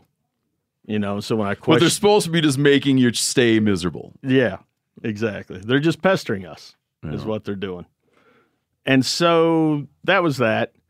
The next morning, we still have this elk to get out, but we're feeling good. We're heading up the mountain. I got to ask you a question. Go ahead. I'll forget later, but I should ask it later, but I'll forget. Have you guys thought about doing anything civil against the people who are ruining your time and obstructing your ability to hunt? Like a hunter harassment? Hunter harassment. Yeah, Go ahead. We wrote statements, but that's not up to us to whether charges are brought. So, but I mean, are you have you considered taking legal action against someone who's intimidating? We had a discussion civilly whether to do something civil. I don't know that it's worth it simply because the way we hunt, we don't spend that much money. I mean, that's the honest to God's truth. We don't have guides, we don't have big expenses. And so I believe the Wyoming law tells you what you can recoup, which is your tag, little soft serve ice cream. But does it have to expenses. be like if someone's intimidating you? Does it have to be that you suffered financially? There's not like a thing like just general intimidation? So there is a law of hunter harassment. Yeah, that doesn't need to be that you lost money. Correct. But to do it civilly, for us to push something, we would have to do it in a civil manner. Otherwise, it's a criminal thing. And so what we done is... Oh, like you're saying the criminal thing isn't up to you. Correct. The criminal thing would be someone would determine... A prosecutor in that county would determine, I'm going to go after the people who are harassing these individuals criminally. Exactly. I got you. And that's up to them. We wrote our statements all individually of our experience of being harassed by this ranch. Any word on whether that prosecutor is going to pursue that? No. What's your gut instinct? No. Okay. We turned it in. We turned it into the game warden. Game warden told me that he turned it into the prosecutor. prosecutor told the game warden that we'll wait and see how the criminal thing pans out. Okay. Well, the criminal thing is panned out, not guilty, but we haven't heard any more on the harassment issue. That's really interesting, man. And I don't know him from anybody, but it's interesting if that prosecutor can just decide that he doesn't want to do anything about hunter harassment in his county. Is it a she? It's a she. But I think they have that sole power. Yeah. That's an interesting call to make. Totally their decision. Like, are you cool with hunter harassment in your county, or are you not cool with it? Right. That's maybe it comes down to what that harassment is. Like, if it's impeding their sure sounds like there's a fair bit of documentation. Right. Well, right. But is it impeding their ability to hunt? I mean, who knows how they define it, right? It gets a little better. It gets a little better. Yeah. Well, just at this point, right? Like, just that is more than a lot of people would stand. Like, sure. Because just like you said, like, what you guys want to do is hunt. Dealing with people in these confrontational manners is not hunting, right? That's not like, okay, when I go out to hunt, I know there's going to be this big confrontation, and then I'm going to go have a nice walk. Yeah. Be alone with my thoughts. And next year I need to bring my ladder and my little outhouse shelter so that I can pee. Right. I can pee in private. Get a lawyer on retainer. Right. Yeah. Yeesh. Okay. So not exactly the goal. No. So we're going up the mountain to retrieve the last of this elk. And we knew we were being watched from the same guy in the same truck. And as soon, you go straight up a mountain and you peak and you hit a road that's on the BLM that goes across the middle. They use this road a lot. It's a ranch road. And we see the ball of dust coming, from the ranch manager, comes flying across the ranch, and he drives right up to us and goes, "What the fuck?" Like, he just had enough at this point. Right. That's the first words out of his mouth is, what are you guys doing here? And I simply tell him, we were told we could be here. 3 days ago, the game warden told us it was public land. He told you the same thing. It's public land. We're going to hunt. We got a bull we're going to go get. We're standing in the middle of a BLM section. Because he ordered us back to camp. Right. Get back to camp. The landowner manager. The ranch manager. The representative of. Yes. And you were you guys were on public land. He was on public land. Dude, when he we're not even. Yeah, we're in the middle of 640 acres. Yeah. And he's like, you get back to your camp, and no, Or what? Right. He just said no. And I said, where you got an elk to go get? I'm done talking to you. We're going. And so we did. And so this road, kind of makes a big bend, but I measured it. It's like 700 yards, I believe. And he turns around and follows us within 20 yards. 20 yards of us in his truck. Creeping down the road as we're walking in front of him. Along. Yeah. So we cut a corner. Good way to get you guys out of there would be go pick up that elk and help you back to camp. You would think so, wouldn't you? Yeah. Wouldn't that be a neighborly thing to do? And you'd be out of there fast. And we'd be gone. Yeah. Right. That's your last tag? Well, see you next year. We had asked him to do that the year prior, and he kindly declined. True. I did ask him the year before, hey, you want to help us haul this out? And he's like, no, I can't do that. So finally we have enough, right? And so we stop. I wave him forward, and go, dude, you're harassing us. You can't follow us in your truck across the middle of public land. We're trying to hunt. Get out of here. Leave us alone. And go ahead, Phil. You tell this part of it better than I do. Oh, gosh. You questioned him. Well, he said he was hunting. He said he said, well, I'm hunting. It's like, well, where's your orange? He kind of looks behind us, does a head whip, and Zach says, it's not legal to hunt from your truck either, is it? And he says, I can do whatever the F I want. Right. Is exactly what he said, really. Did you guys? I'd like to see that license. Did you guys film any of this stuff with your phones or anything? No. It's you don't think of that crap. I know, and you're just going to make the person boiling a little bit. Yeah. You're just wanting to get. You don't know what's legal either. Right. Privately do that stuff, but we actually read him the Attorney General's opinion. We did right there in the middle of the road. Right there in the middle of the road. Forgot about that. Yeah, John did. Yeah, and he had never seen that before, or he acted like he'd never seen that before. Right. And he just did a lot of head nodding and okay, yeah. But I can do whatever Right.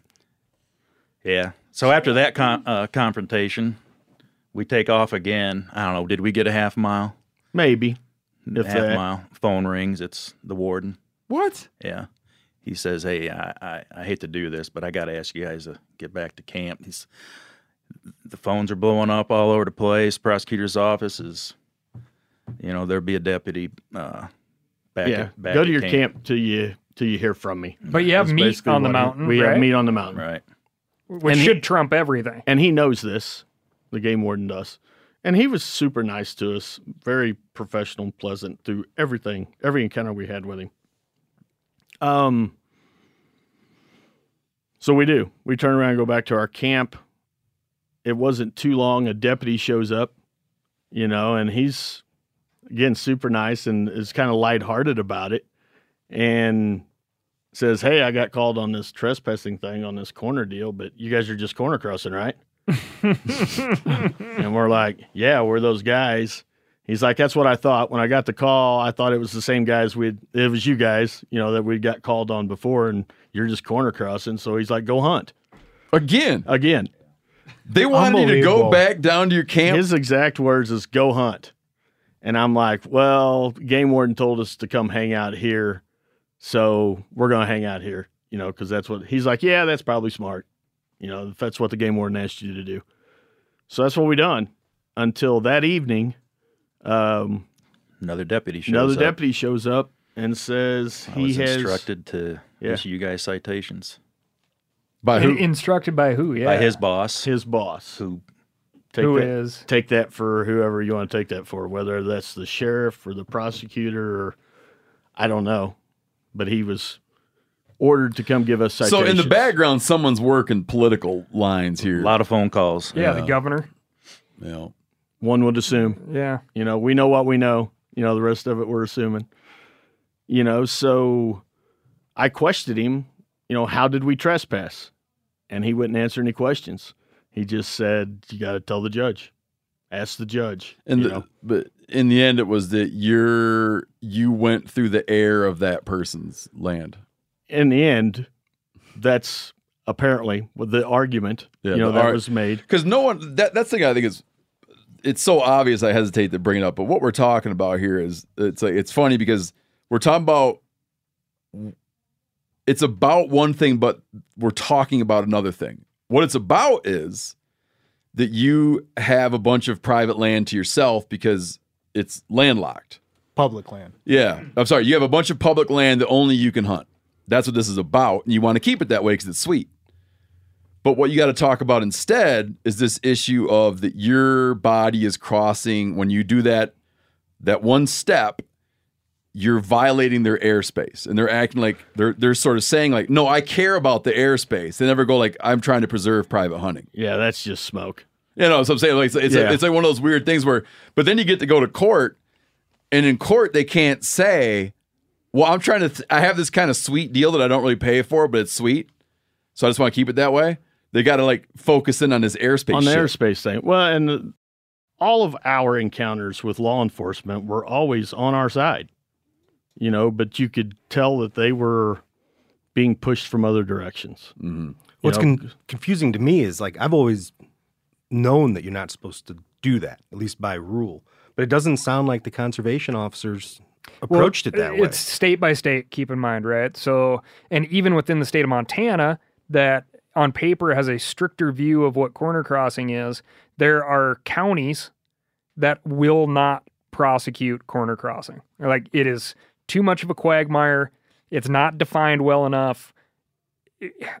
The time of the court is too valuable to have to wade through this. And they want to punt it to a higher court, which is interestingly enough, one way that can be seen how this case is going here with the civil suit has been punted up or grabbed, however you want to see it, by the federal magistrate. So when agents are going through the academy, this isn't an issue that they're being schooled on. I'm sure they're like, do they look like they have a bunch of drugs in their truck? If so, this corner crossing thing would probably be something you'd want to pay attention to. I think game wardens are like, this is not our. We don't oversee this. This is for the county sheriff. Yeah, they're trespassed to hunt. Man, I missed out on some good hunting over the years. Well, the way we understand it, the Game and Fish is right on their website. Attorney General's opinion is it's not illegal. Mm-hmm.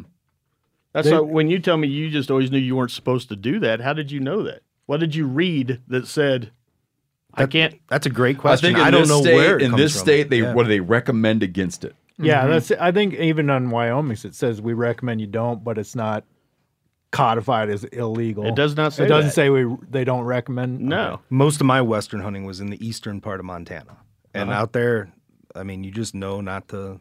Because it's recommended against it. Yeah. Okay, so I had a conversation with a BLM law enforcement officer about an area that we were going to take a helicopter into. And he flat out said, well, why would you do that? Guys walk into that all the time from this road. Well, that's a good point. When you ask where I learned it from, Randy Newberg did that with that helicopter and blew that big issue up. Yep. So that was one place that I'd heard that, I suppose. Yeah. My opinion, all right, just being an out-of-stater and trying to read some information, on this, is the powers that be, the people that don't want you to corner cross, have done a great job of feeding propaganda bullshit to the public. Mm-hmm. So, and what got me pointed down that is I found the real estate ad for this ranch when it went up for sale back in the earlier mid 2000s. And I read it, and it said that the public, this is a real estate ad, says that the public ground around this ranch has been litigated through I can't remember if it said a district court or a court system, and that it was deemed that the public couldn't go there. No. So I didn't believe it. That's in the listing. That was in the real estate listing. I think I even may have that printed off somewhere. Wow, that's great, man. So I tried to look up these court cases and found out there was no such court cases. You mean to tell me that a realtor?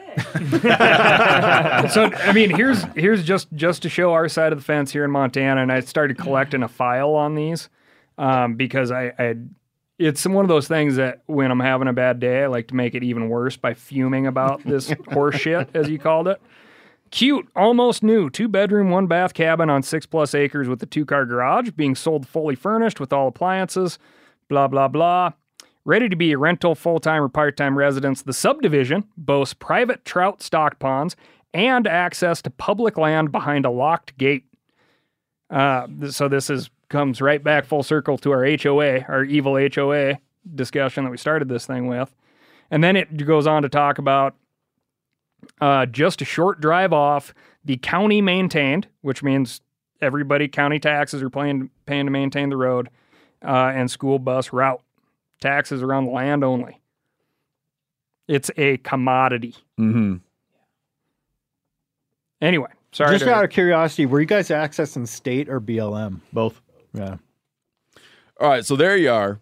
He gives you your citation, and the citation carries with it. Is it mandatory court? Could you just pay it and be done with the whole thing? No, it was a must appear. Must appear, if I remember right. Okay, yeah. And they set the date for November 8th. That's right. Good job, Phil. So you guys would already be out there hunting. That's perfect. Right. Save you some cash. Nice of them. Good deal. You get a lawyer. Well, so it's a $750 fine, if I remember right. We know we didn't do anything wrong, but we're in a conundrum of what do we do here? How do you fight this? We all kind of wanted to fight it. Yeah. But it's $750. We could just be done with it. And like you'd go down and be like, all right. Right. Yeah. Right. But Which if you is went, typical. If you went and paid it, Yeah. then were you just going to come back next year and pay it again? Well, we hadn't thought that through all the way. But That wouldn't be out of the question. Right. that hey, we just double the cost of our elk tag and pay the Yeah. fine and go, type thought. But that's as far as that went. But we met some local guys, and they're like, "Hey, this is ridiculous. We know an organization. I want to try and hook you guys, put you guys together." And so this BHA group, this Backcountry Hunters and Anglers, The Wyoming BHA. Wyoming The BHA, chapter, right. the Wyoming chapter. I can't remember. We get connected, and they want to know our story, and so we write them, what happened, a statement, and send it to them, and they see it as an opportunity, as a legit. You guys haven't done anything wrong. We want to back you on this, and so they set up the GoFundMe thing and get that ball rolling. They find attorneys, hey, I know this attorney, that attorney, contact these guys. And so we just got on the phone and got representation, and it snowballed. It went to what it is now. And they done a phenomenal job of getting that money going. It raised, $30-some thousand. Fast. Ultimately up right around 70. And then it kind of flatlined a little bit. And then Steve hears about it. Right. And throws a Instagram thing out there. Me and Phil's checking game cameras or something out in the woods one day. And my brother-in-law, John, texts and says, "Have you looked at the GoFundMe?"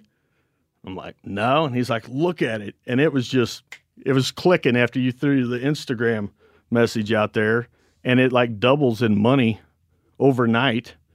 And here we are. The whole thing just grew. How long was so how many of you guys had to show up for the trial? 4 of us. All of us. How many days was the trial? 3. Are you serious? Yeah. Now, who did 3 days for a misdemeanor? Did the actual landowner show up? No. Did the ranch manager? Was he he was on summoned? the stand. Okay. Yeah, he was. Was he Was he wanting to be there, or was he called to the stand? I assume he was called. Actually, he was called by the prosecutor. He was the prosecutor's witness. And this is like there's a jury. This is a jury thing or not? Because it's a misdemeanor. It's not a jury. It is a jury. It is a jury trial for him. I didn't know this. Because you had to plead. You pled not guilty, which makes it a jury thing. Well, you still didn't. You have to request a jury trial, I believe. Okay. The whole legal side of it. I didn't know this. A misdemeanor is only 6 jurors. I didn't know that either. Yeah. So learn that through this. Less expensive. Yeah, I guess. 3 days of witnesses. 3 days of Maps. looking at different maps that were the same map, just in a different color. And Legos. Yeah, the Lego defense. Did you guys have to outline like everywhere you went and things? No. Well, we're defendants, so they have to prove us guilty. Right. Did you have the ladder there? No. The ladder didn't come into play? There was pictures of the ladder. We weren't going to haul the ladder back out. How long did the jury deliberate? 2 Well, hours. they ate lunch. 2.5 hours. They got their lunch out of it. Yeah, they ate lunch and was out an As hour much and a half, coffee as I they could believe. drink. Right. It's pretty quick. So they deliberated for an hour and a half, which included lunch. Correct. And they come back and what? Not guilty. Is that easy? It's nervous. That's a pretty nervous deal standing up. Whether a jury's going to decide whether But you're a had they criminal or decided you were not. guilty, would you have had to pay court costs? I don't know. I wondered the same thing. No, I'm sure they would have. I don't know how that got played out. You weren't handcuffed or anything, were you? No, no never got little orange handcuffed. jumpsuits or nothing? No, we teased my brother-in-law, John, who's one of our hunting buddies. He's the nervous one. Was just scared to death somebody was going to think he was a criminal, because he touched air. And so we teased him about getting his own jumpsuit and, don't pick up the soap type thing. Be a good Christmas present. Right. And there's stands right now, and I don't know to what degree you can't really get into it. They're revisiting this through a civil suit. We have been sued civilly by the landowner. Can you disclose how much you're being sued for? There is no amount. Right, because you have to prove the damage. I believe it reads the amount is to be determined by the jury. Sure. So the jury would have the serious weight on their shoulders of determining how bruised the airspace is and what that bruising would amount to in a dollar figure. Yes. Of air. That moves. What that surgery is going to cost. So the air, when you go to like settle up with the air, it's different air now. It's different air. Yeah, I read this thing one time that was saying that where do I slide my card? That when you breathe, you're breathing in air molecules that had been breathed by Jesus. The air molecules are just like how. So Lord knows where those things are now. And what was the value he assigned to them? You know, ask Caesar. Let's get into. It'd be interesting if you could ask him. What do you think about this whole corner crossing thing? Yeah. That's going back to what Steve... Not much, I imagine. Going back to what Steve said, my favorite part of this is that they can't say the quiet part out loud, which is that we just want to protect our sweet public Hunt land. spot. That's ours. Yes. Right. Ours, in quotes. Right. But so like when you're sitting in the courtroom and they're just the phrase touching air, I know that's not how they framed it in the courtroom, but just like, did their defense or argument sound preposterous? Like that's exactly what it boiled down to. So he never turned to the judge and was like, was it a man or a woman? It was a woman judge. Okay. Never turned to her and said, Your Honor, let me level with you. I bought this because I thought I could hunt all this public ground and no one else could. And this is kind of fucking that whole deal up.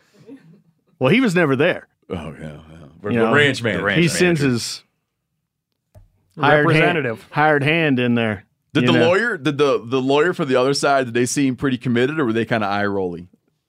The prosecutor? Yeah. They were very committed. He wanted to see you guys get in trouble. They were very... He wanted your $750. Someone had lit a fire under his ass. Well, it was a woman. It was a female. Her ass, sorry. Ashley. But I don't know. We never understood why she had a horse in this race. Mm-hmm.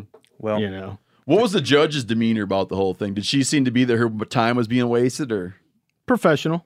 I was on a jury one time and we convicted a guy on it was a crack cocaine deal, and we convicted, and then the judge says to the jury, "I want you to hang around for a minute."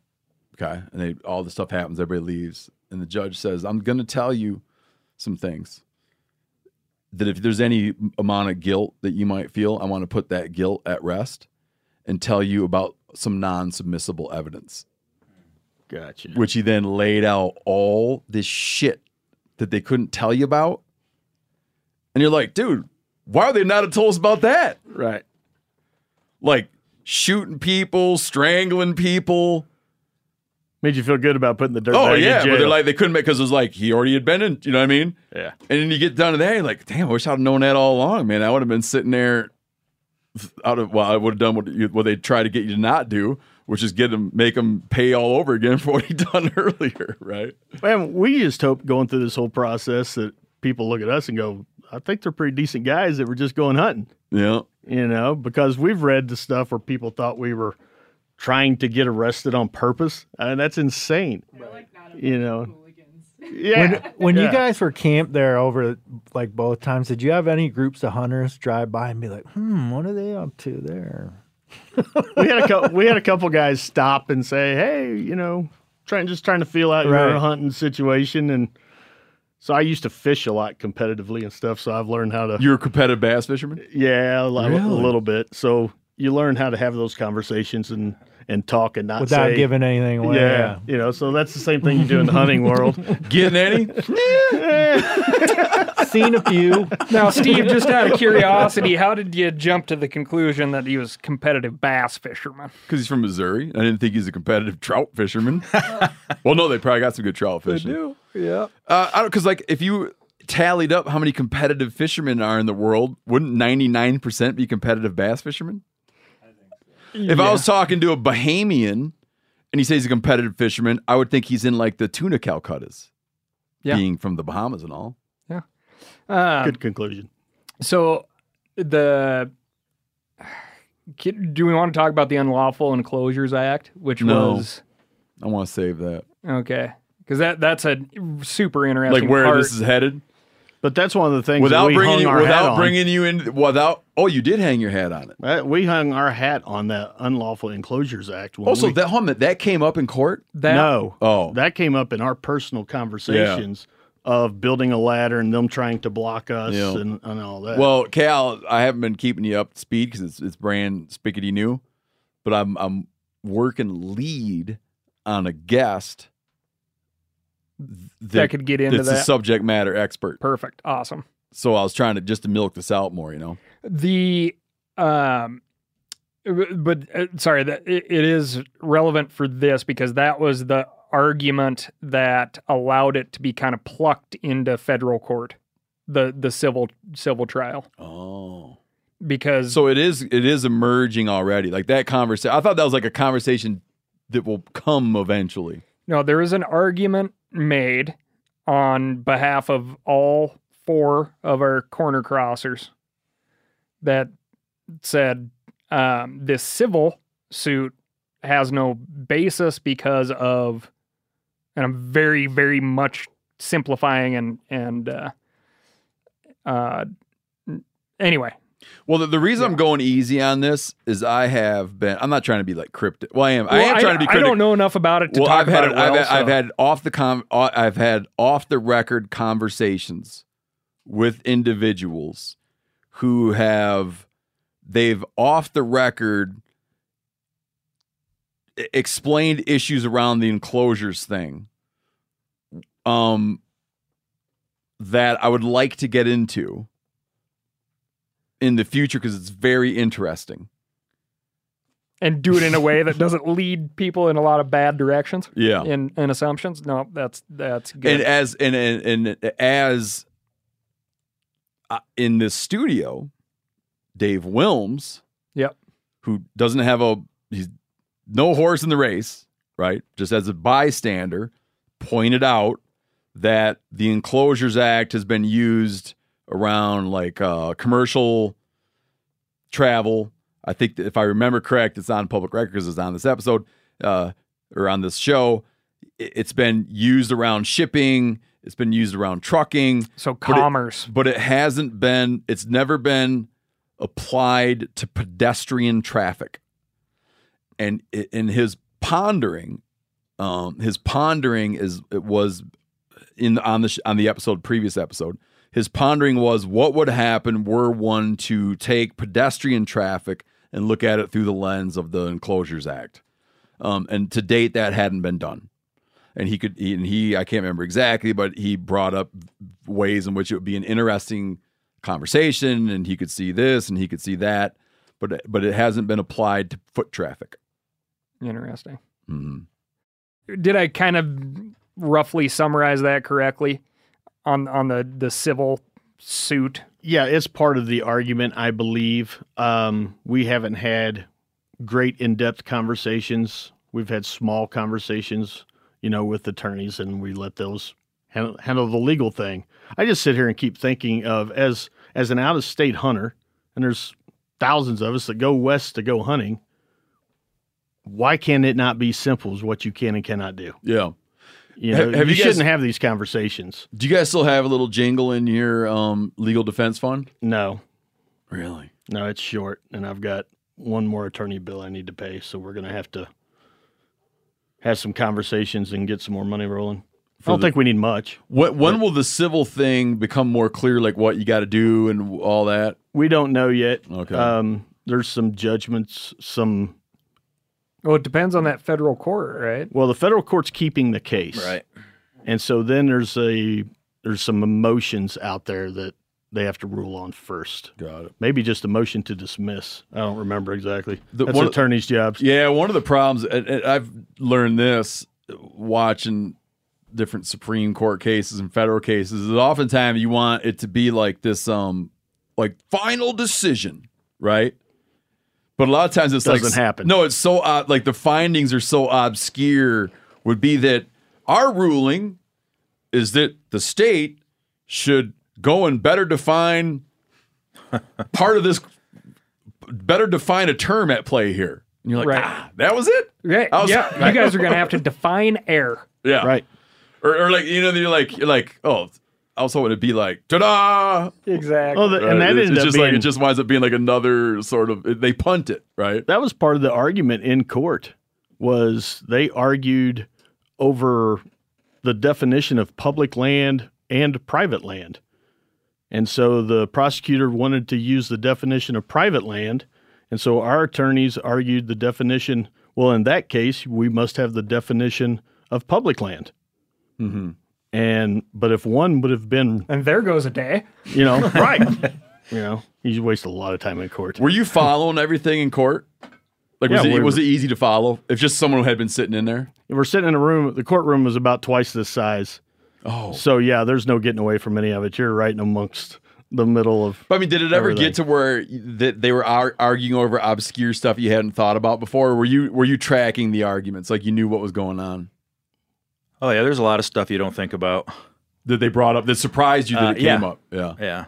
A lot of that before we actually went to court, too. All the different motions and arguments were forever. I thought we already did this. Well, you got worded a different way. Right. So where things are at now, did it screw up your hunting plans for That's this what year? I want to know. Where are you hunting this fall? That place might be a little blown up now, man. Well, we're probably not going to draw tags this year for... Don't say too much, Phil. You don't give out that kind of information. Remember, I'm an old fisherman. We've got other plans. We'll hunt somewhere. Oh, the landowner, he probably just invited you out by this point, didn't he? My phone. Listen, you boys. Yeah, my phone hasn't rang. You could hire you guys as guides out there. Right, he should. Yeah. Well, maybe you write a letter that says, "Come on out to our place in Missouri." Yeah, he can come. Yeah, there you go. I'll take him hunting. There you go. I don't have no problem with that. Yeah. All right, do guys. an even swap, right? We're gonna wrap it up. First, shit, to though. raise some money for your legal fund, you need to develop a packable, lightweight, carbon fiber version of that ladder. Well, when you guys do find out what's up ahead, please let us know, and we'll help get some more. We'll help get a little more jingle rolling for you. Yeah, when we know that street term for money, Yanni. Yanni's like, what are they gonna do with some jingles? Yanni's trying to think of a jingle. Christmas song. Cash. Yeah, thank you guys very, very much for coming. Oh, it's out. great to have you. I want to take a picture with you guys, man. Thank, be like, here's some evil corner cross. Oh yeah, this brings me all the way back to the outlaw Josie Wales, man. You don't mess with the Missourians. There you go. Missouri boat ride. All right, guys. You guys sticking around for trivia? I guess if we're supposed to. You better. I don't know. Yeah. No, it'd be great. I'll probably beat your guys' asses. We're counting on it. Phil's the trivia guy. Phil's the trivia guy. All right, thanks, man. Thanks for having us. Really appreciate it. Please come back. Don't do any other podcasts. Right on.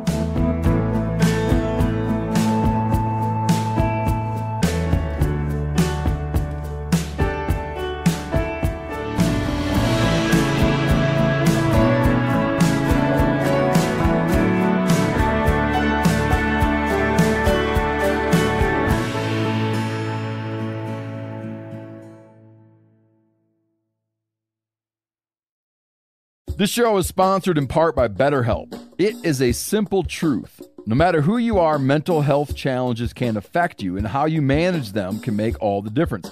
That's why everyone should have access to mental health support that they need, and that meets them where they are and helps them get through challenges. BetterHelp provides online therapy on your schedule. It's flexible, it's simple to use. You can connect with a licensed therapist selected just for you. Learn more at BetterHelp.com. That's better, HELP.com. I'm sure a lot of you guys remember the old ceremonial hunting tradition of eating the heart out of the first animal you kill. Meat from those organs are among the most nutrient-rich foods on the planet. You can get those same benefits your ancestors craved via convenient daily capsules from Heart and Soil. Find out more at heartandsoil.co. And remember, use code MeatEater for 10% off your purchase.